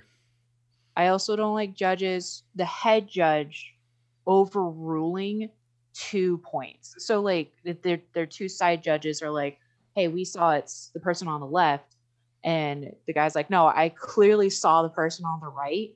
It's very rare that it happens. And usually I would trust the head judge if they have martial art experience about it. But I've seen a lot of people who haven't had martial art experience that are head judges, and they just overrule it without any type of like explanation. Like a great example, I think there has been one time where Eric was head judging, and correct me if I'm wrong, babe, please, that he did overrule. And the only reason why he did that, he explained detail per detail of why he did it. Of like, this person went in and then explained the combat, what happened, and then explained what exactly happened by detail, by sound, by reflection of the muscle movement. So that is like the only time where, if I understand the head judge is like, he has training and he's like, no, this is what I saw, and explains it, cool. But I don't like it when the head judge is like, no, you guys are wrong, we're going to do this. And the other judges are like, why are we here? Right. So there's my stuff. Even in like class, just really quickly, like if my students are judging, because I'm the type of person where we're judging every class. We're just judging every class. I don't care. You're judging everybody's fight that you're not in. That's the only way you're going to get better at looking at what's happening and so forth. But if I know that what I saw is correct and the other 2 people still don't agree, I'm still 9.5 times out of 10 going to let them make the decision for me. Yeah. Because majority, like you said, majority rule, it's just the safer option. And it's a way to build confidence in your judges too, that like what they saw was accurate, even if it wasn't, they're learning to trust themselves, which is a good way to progress. Yeah, there was something that I think Eric said. He's like, even if you're not 100% sure of, who got what, at least make a call. Like if you didn't, if you didn't see it, instead of just going like, oh no, just say, hey, I didn't see it. Yeah. Or if you think it's this person, like, percentage outweighed the other, then call it. Yeah. Don't make me sit here and go, what did you see? Right. And you sit there and going, I don't know. Yeah. And it's also when judges take too long to call. Yeah. So the strike happens, the head judge says, okay, halt, stop, like whatever. And then, they say call, and then automatically they point, and you have one judge going, this, instead. So you have to, that's another thing. You almost have to scrap the point at that point. And now you're just delaying everything. Yeah. We've done that in schools. They're like in school tournaments, Eric's like, all right, we're throwing the point out because clearly there's no a consistent or not consistent firm answer. So instead of just giving a point that wasn't rewarded properly, we're just going to throw it out completely. So Eric, Alan, who wants to complain next? Oh man, I'm not going to. We'll be here all night. Just say one thing. Nope. That my pet peeve is waiting in between rounds. Oh, I know. Between fighters and in between fights. That's my pet peeve. Yeah. You got to know what you're doing. You got to know what's coming next. Mm-hmm. You got to have whoever's next, in the box, getting their gear on. And, once this fight is over, you should maybe have 60 seconds. Right. Maybe 120 if it's really stretching. Right. And then have I've been to too many tournaments where I've been looking around, and you can look at the audience and they're all looking side to side, like what's going on, Yeah, and isn't this supposed to be a lightsaber event? Aren't we supposed to be minds blown for the next 4 hours? Yeah. So I guess that's my pet peeve is waiting for the next thing. I think that shows because when we did your tournament in December of 2018 or 2019, Alan and I was one of his side judges. He was head judge. And the rain started. I think we started a little late and we still finished in like, not even 2 hours. We were just like, go, go, go, go. So that shows. I understand that. Yeah, we had 32 people and we got out of there in 2 hours. Woo! It was raining. And there was sound equipment and computers and electricity. Oh, yeah. We were moving stuff around too, but we gotta go. Yeah, we still got it done in 2 hours. So I see you now when you're like waiting. I'm like, that's why we were fast. Well, it's also a thing too. Like when you're a fighter, the experience of being in a tournament should get you pumped, right? But if you get cold because you're watching somebody else's fight, or right, it's actually rough. Yeah. Mm-hmm. It's pretty rough to go in and go, oh man, my last fight was 2 hours ago. Oh my gosh. Yeah. Yeah. And it's like, oh geez, okay. I've eaten nachos and a pretzel since then. Yeah. I had an experience in Vegas where I was just like, I just hit a buffet, man. I don't want to fight again, but I will. I'm gonna hate everything. Name, Do I even ask the Emperor if he's with us to complain? I know he could complain for hours. You get one subject, Nick. Okay, wait a minute. Hold up. I'm going to go outside for this. Give me 1 second. My hands are covered in lemon and ginger. My hands are covered in good cover story. My hands are covered in lemon and ginger. That's what she said, joke? I was just going to make it. I'm glad you did, so I didn't have to. Let me tell you, I'm trying to make different types of soy sauces here. Like it's going crazy. Anyway, so let me tell you, I if there's one pet peeve I have about any tournaments, and like this includes my own, I will take these shots at my own tournaments. Don't get me wrong here. I'm a very judgy-mental person, even of myself. No matter what tournament it is, we know. I'm a very judgy-mental. So judgy and mental. I have to run fencing tournaments too because I also do like coach fencing and all that. If you say your tournament starts at 8 and you expect it to be done by noon, it better be done by like noon 30 at the freaking latest. All right. Because I went to a certain tournament in 2017 and it was like, oh, it starts at 10 a.m. We'll probably be done by like 6 p.m. No, it wasn't. We weren't even done by midnight. And I was exhausted. My students were exhausted. Katie was giving me alcohol on the side. It was crazy. I was okay. Short rant. Okay, first of all, it was 2018. We were all exhausted. We were all tired, and we were stressed. Okay, I'm like, you know what? I'm gonna go to my room. I'm gonna go make myself a drink, and I'll come back. Yeah. Okay, so Eric and I went back to our room. We came back, and I'm looking around, and I'm seeing people, and I just go up. I think Alan was the first one I went to. I'm like, hey, Alan, you want some? He's like, what is it? I'm like, just drink it. And he's like, ooh, yay. Okay. And literally, this is obviously before COVID. So we're all like passing this drink around and Nick needed it the most. I'm like, keep it. Please, for the love of everything. Lie. I'll still share drinks with each one of you. Let me tell you, man. What was it? Jaeger and root beer? It was amazing. Jaeger and root beer. Yeah. It's Dude, after like 12 hours of sparring and judging, like 12 hours of judging and sparring, that Jaeger and root beer tasted like the fountain of youth, man. It sounds like it tastes like college. I'm not happy about that. If you're a fan of my liver just threw up in my mouth.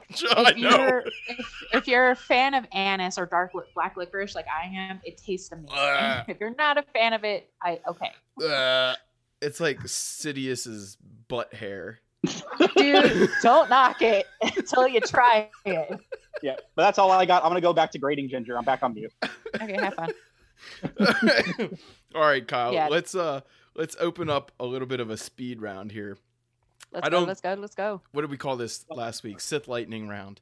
So I know that you're probably going to be back on the show several times. I'm crossing my fingers. We've had a blast tonight, and there's way too much to talk about to possibly do it in just a couple hours. So.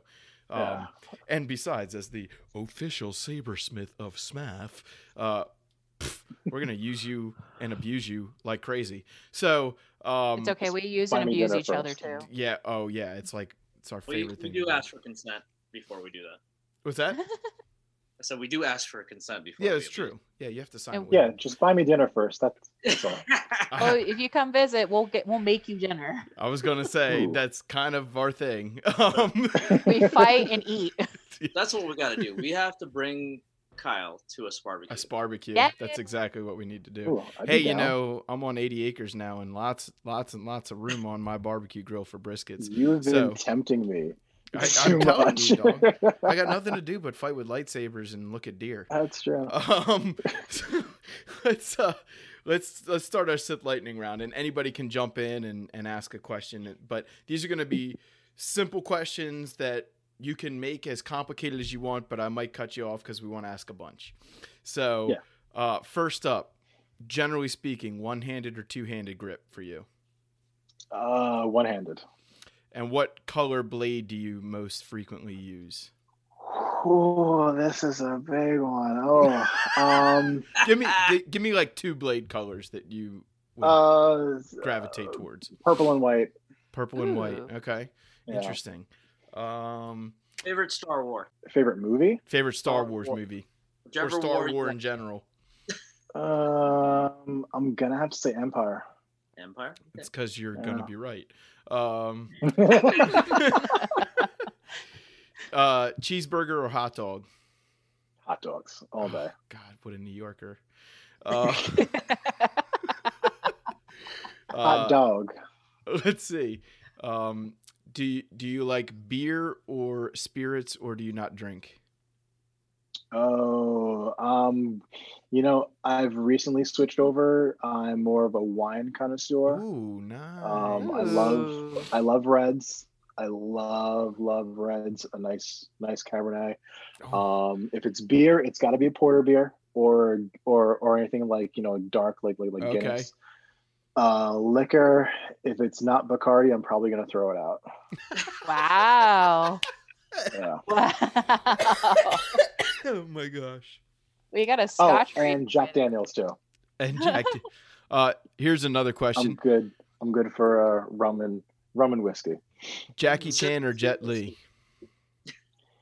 Oh, I was Jackie Chan. I kind of still am, but Jet Li is like he's I don't know.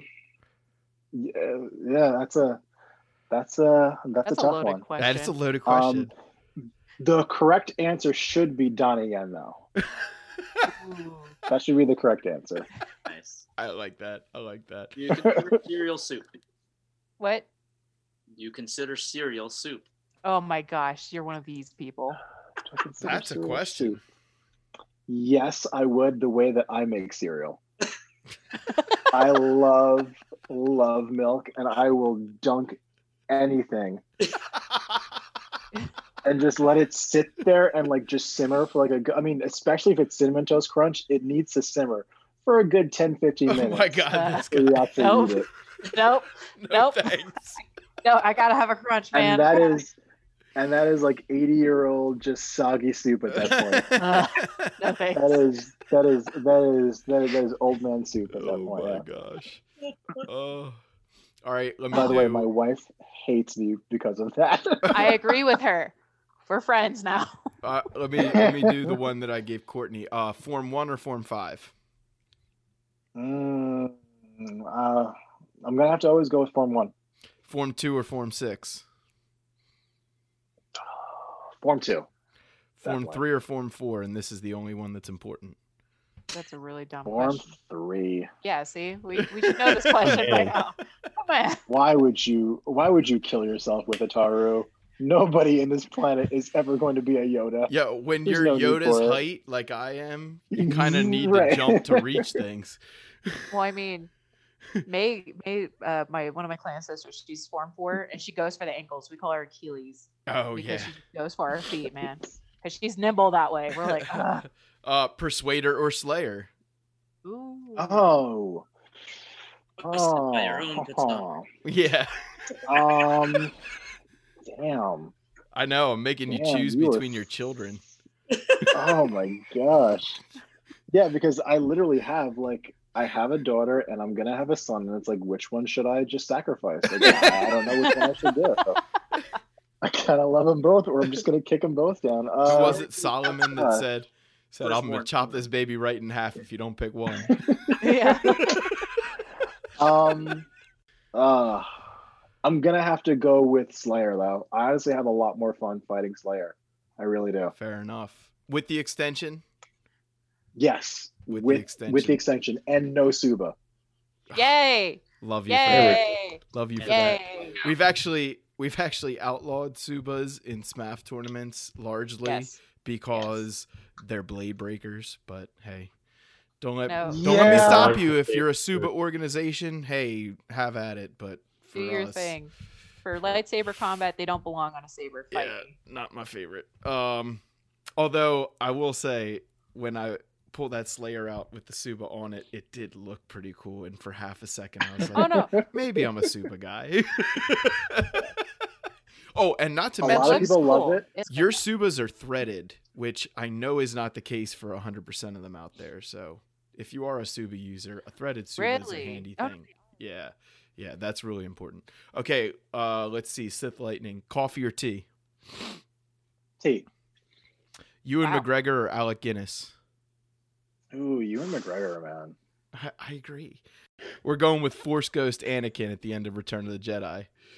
Do you prefer prequel Oh. Anakin or old mannequin? Old mannequin. Oh well, Yeah. it's okay.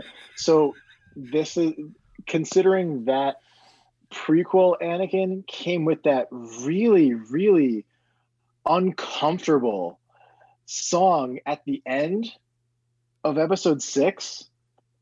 Do you know? Have you not? There was no Yub Yub song. Yeah. The remake, there's no Yub Yub, so I'm gonna have to go with the old man. Strictly because I'm gonna have to. I need my his Yub entry Yub song. music is better.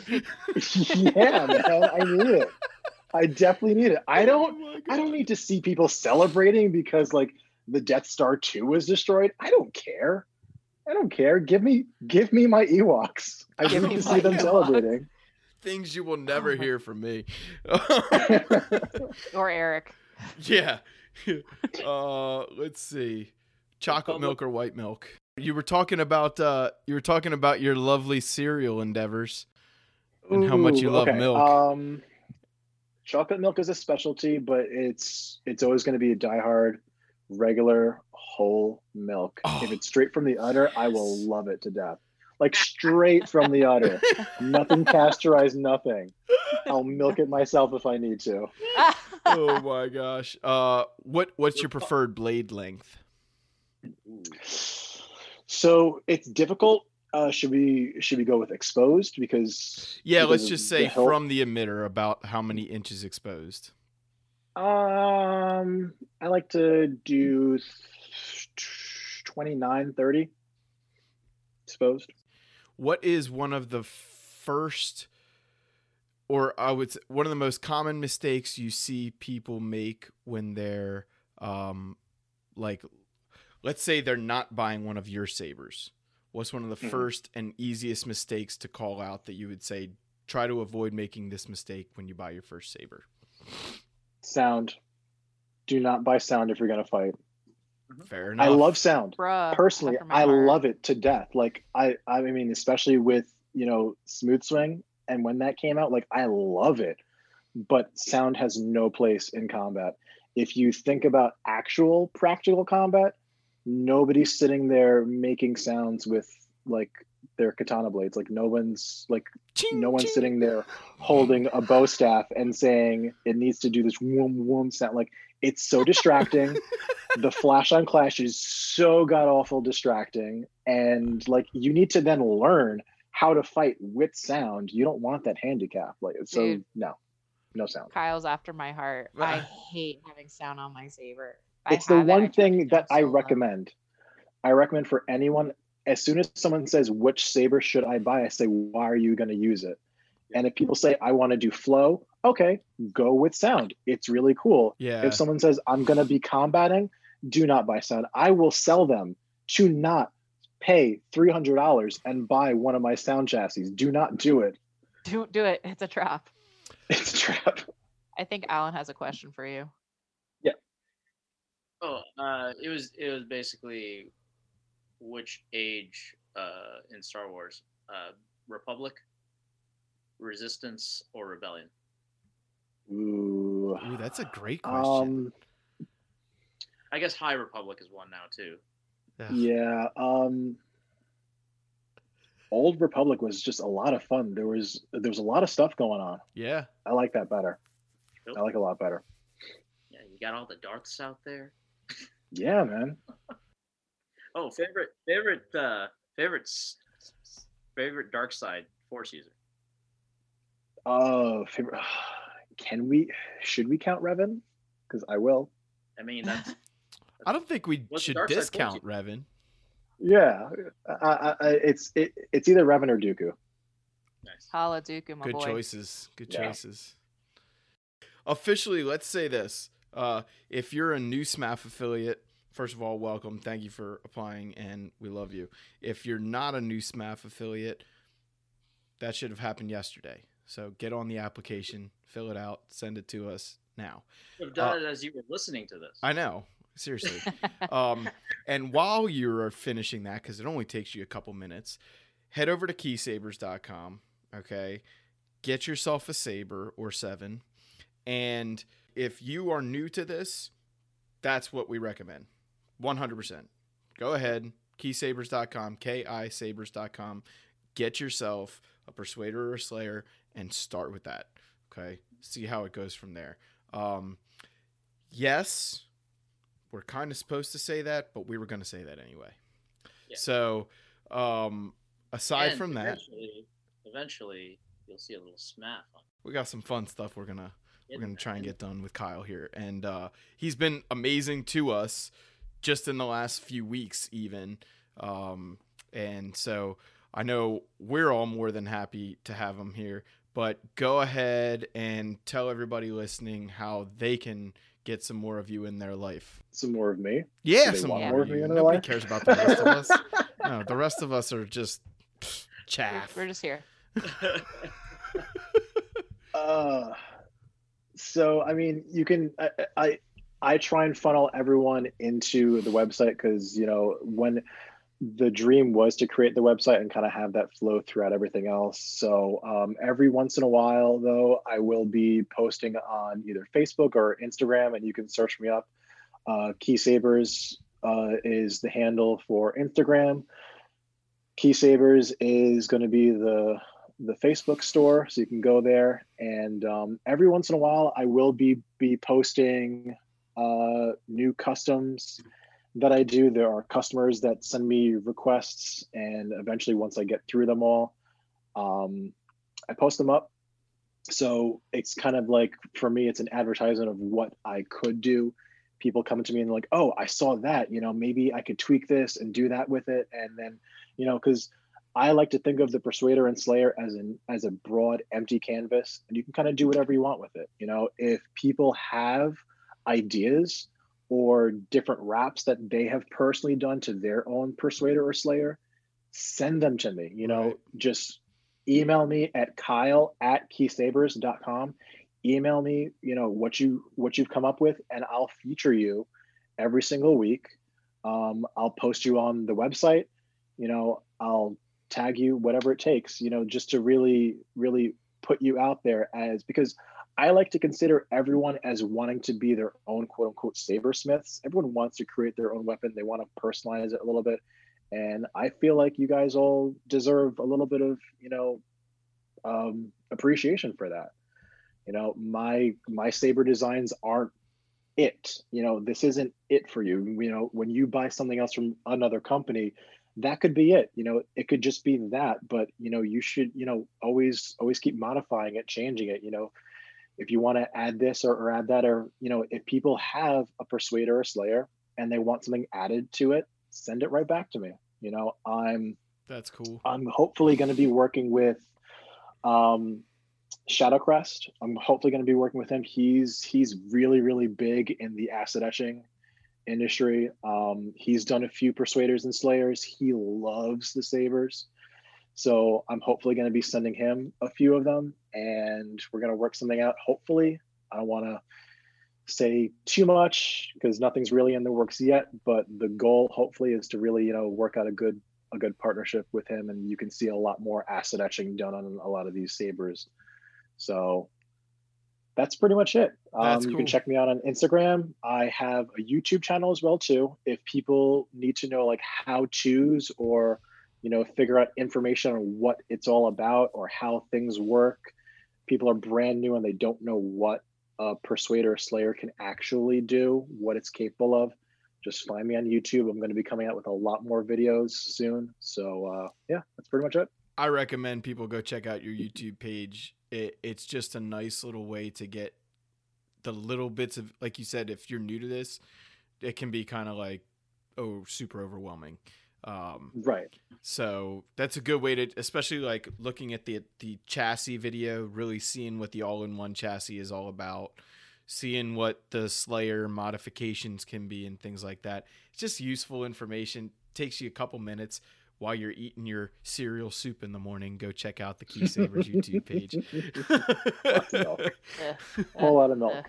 And Kyle is also now an individual affiliate for SMAF, so you can also catch him on the Saber Martial Arts Practitioners Facebook group if you got things you want to, I was thinking we'll probably do something in the future, the very near future, where we have like a check-in with Kyle every now and then about like little things you can do with your Saber at home or to your Saber at home, or things that maybe he's kind of been toying with ideas and things that he can update the community with. So you can always find him on Facebook or Instagram, and I encourage you to do so.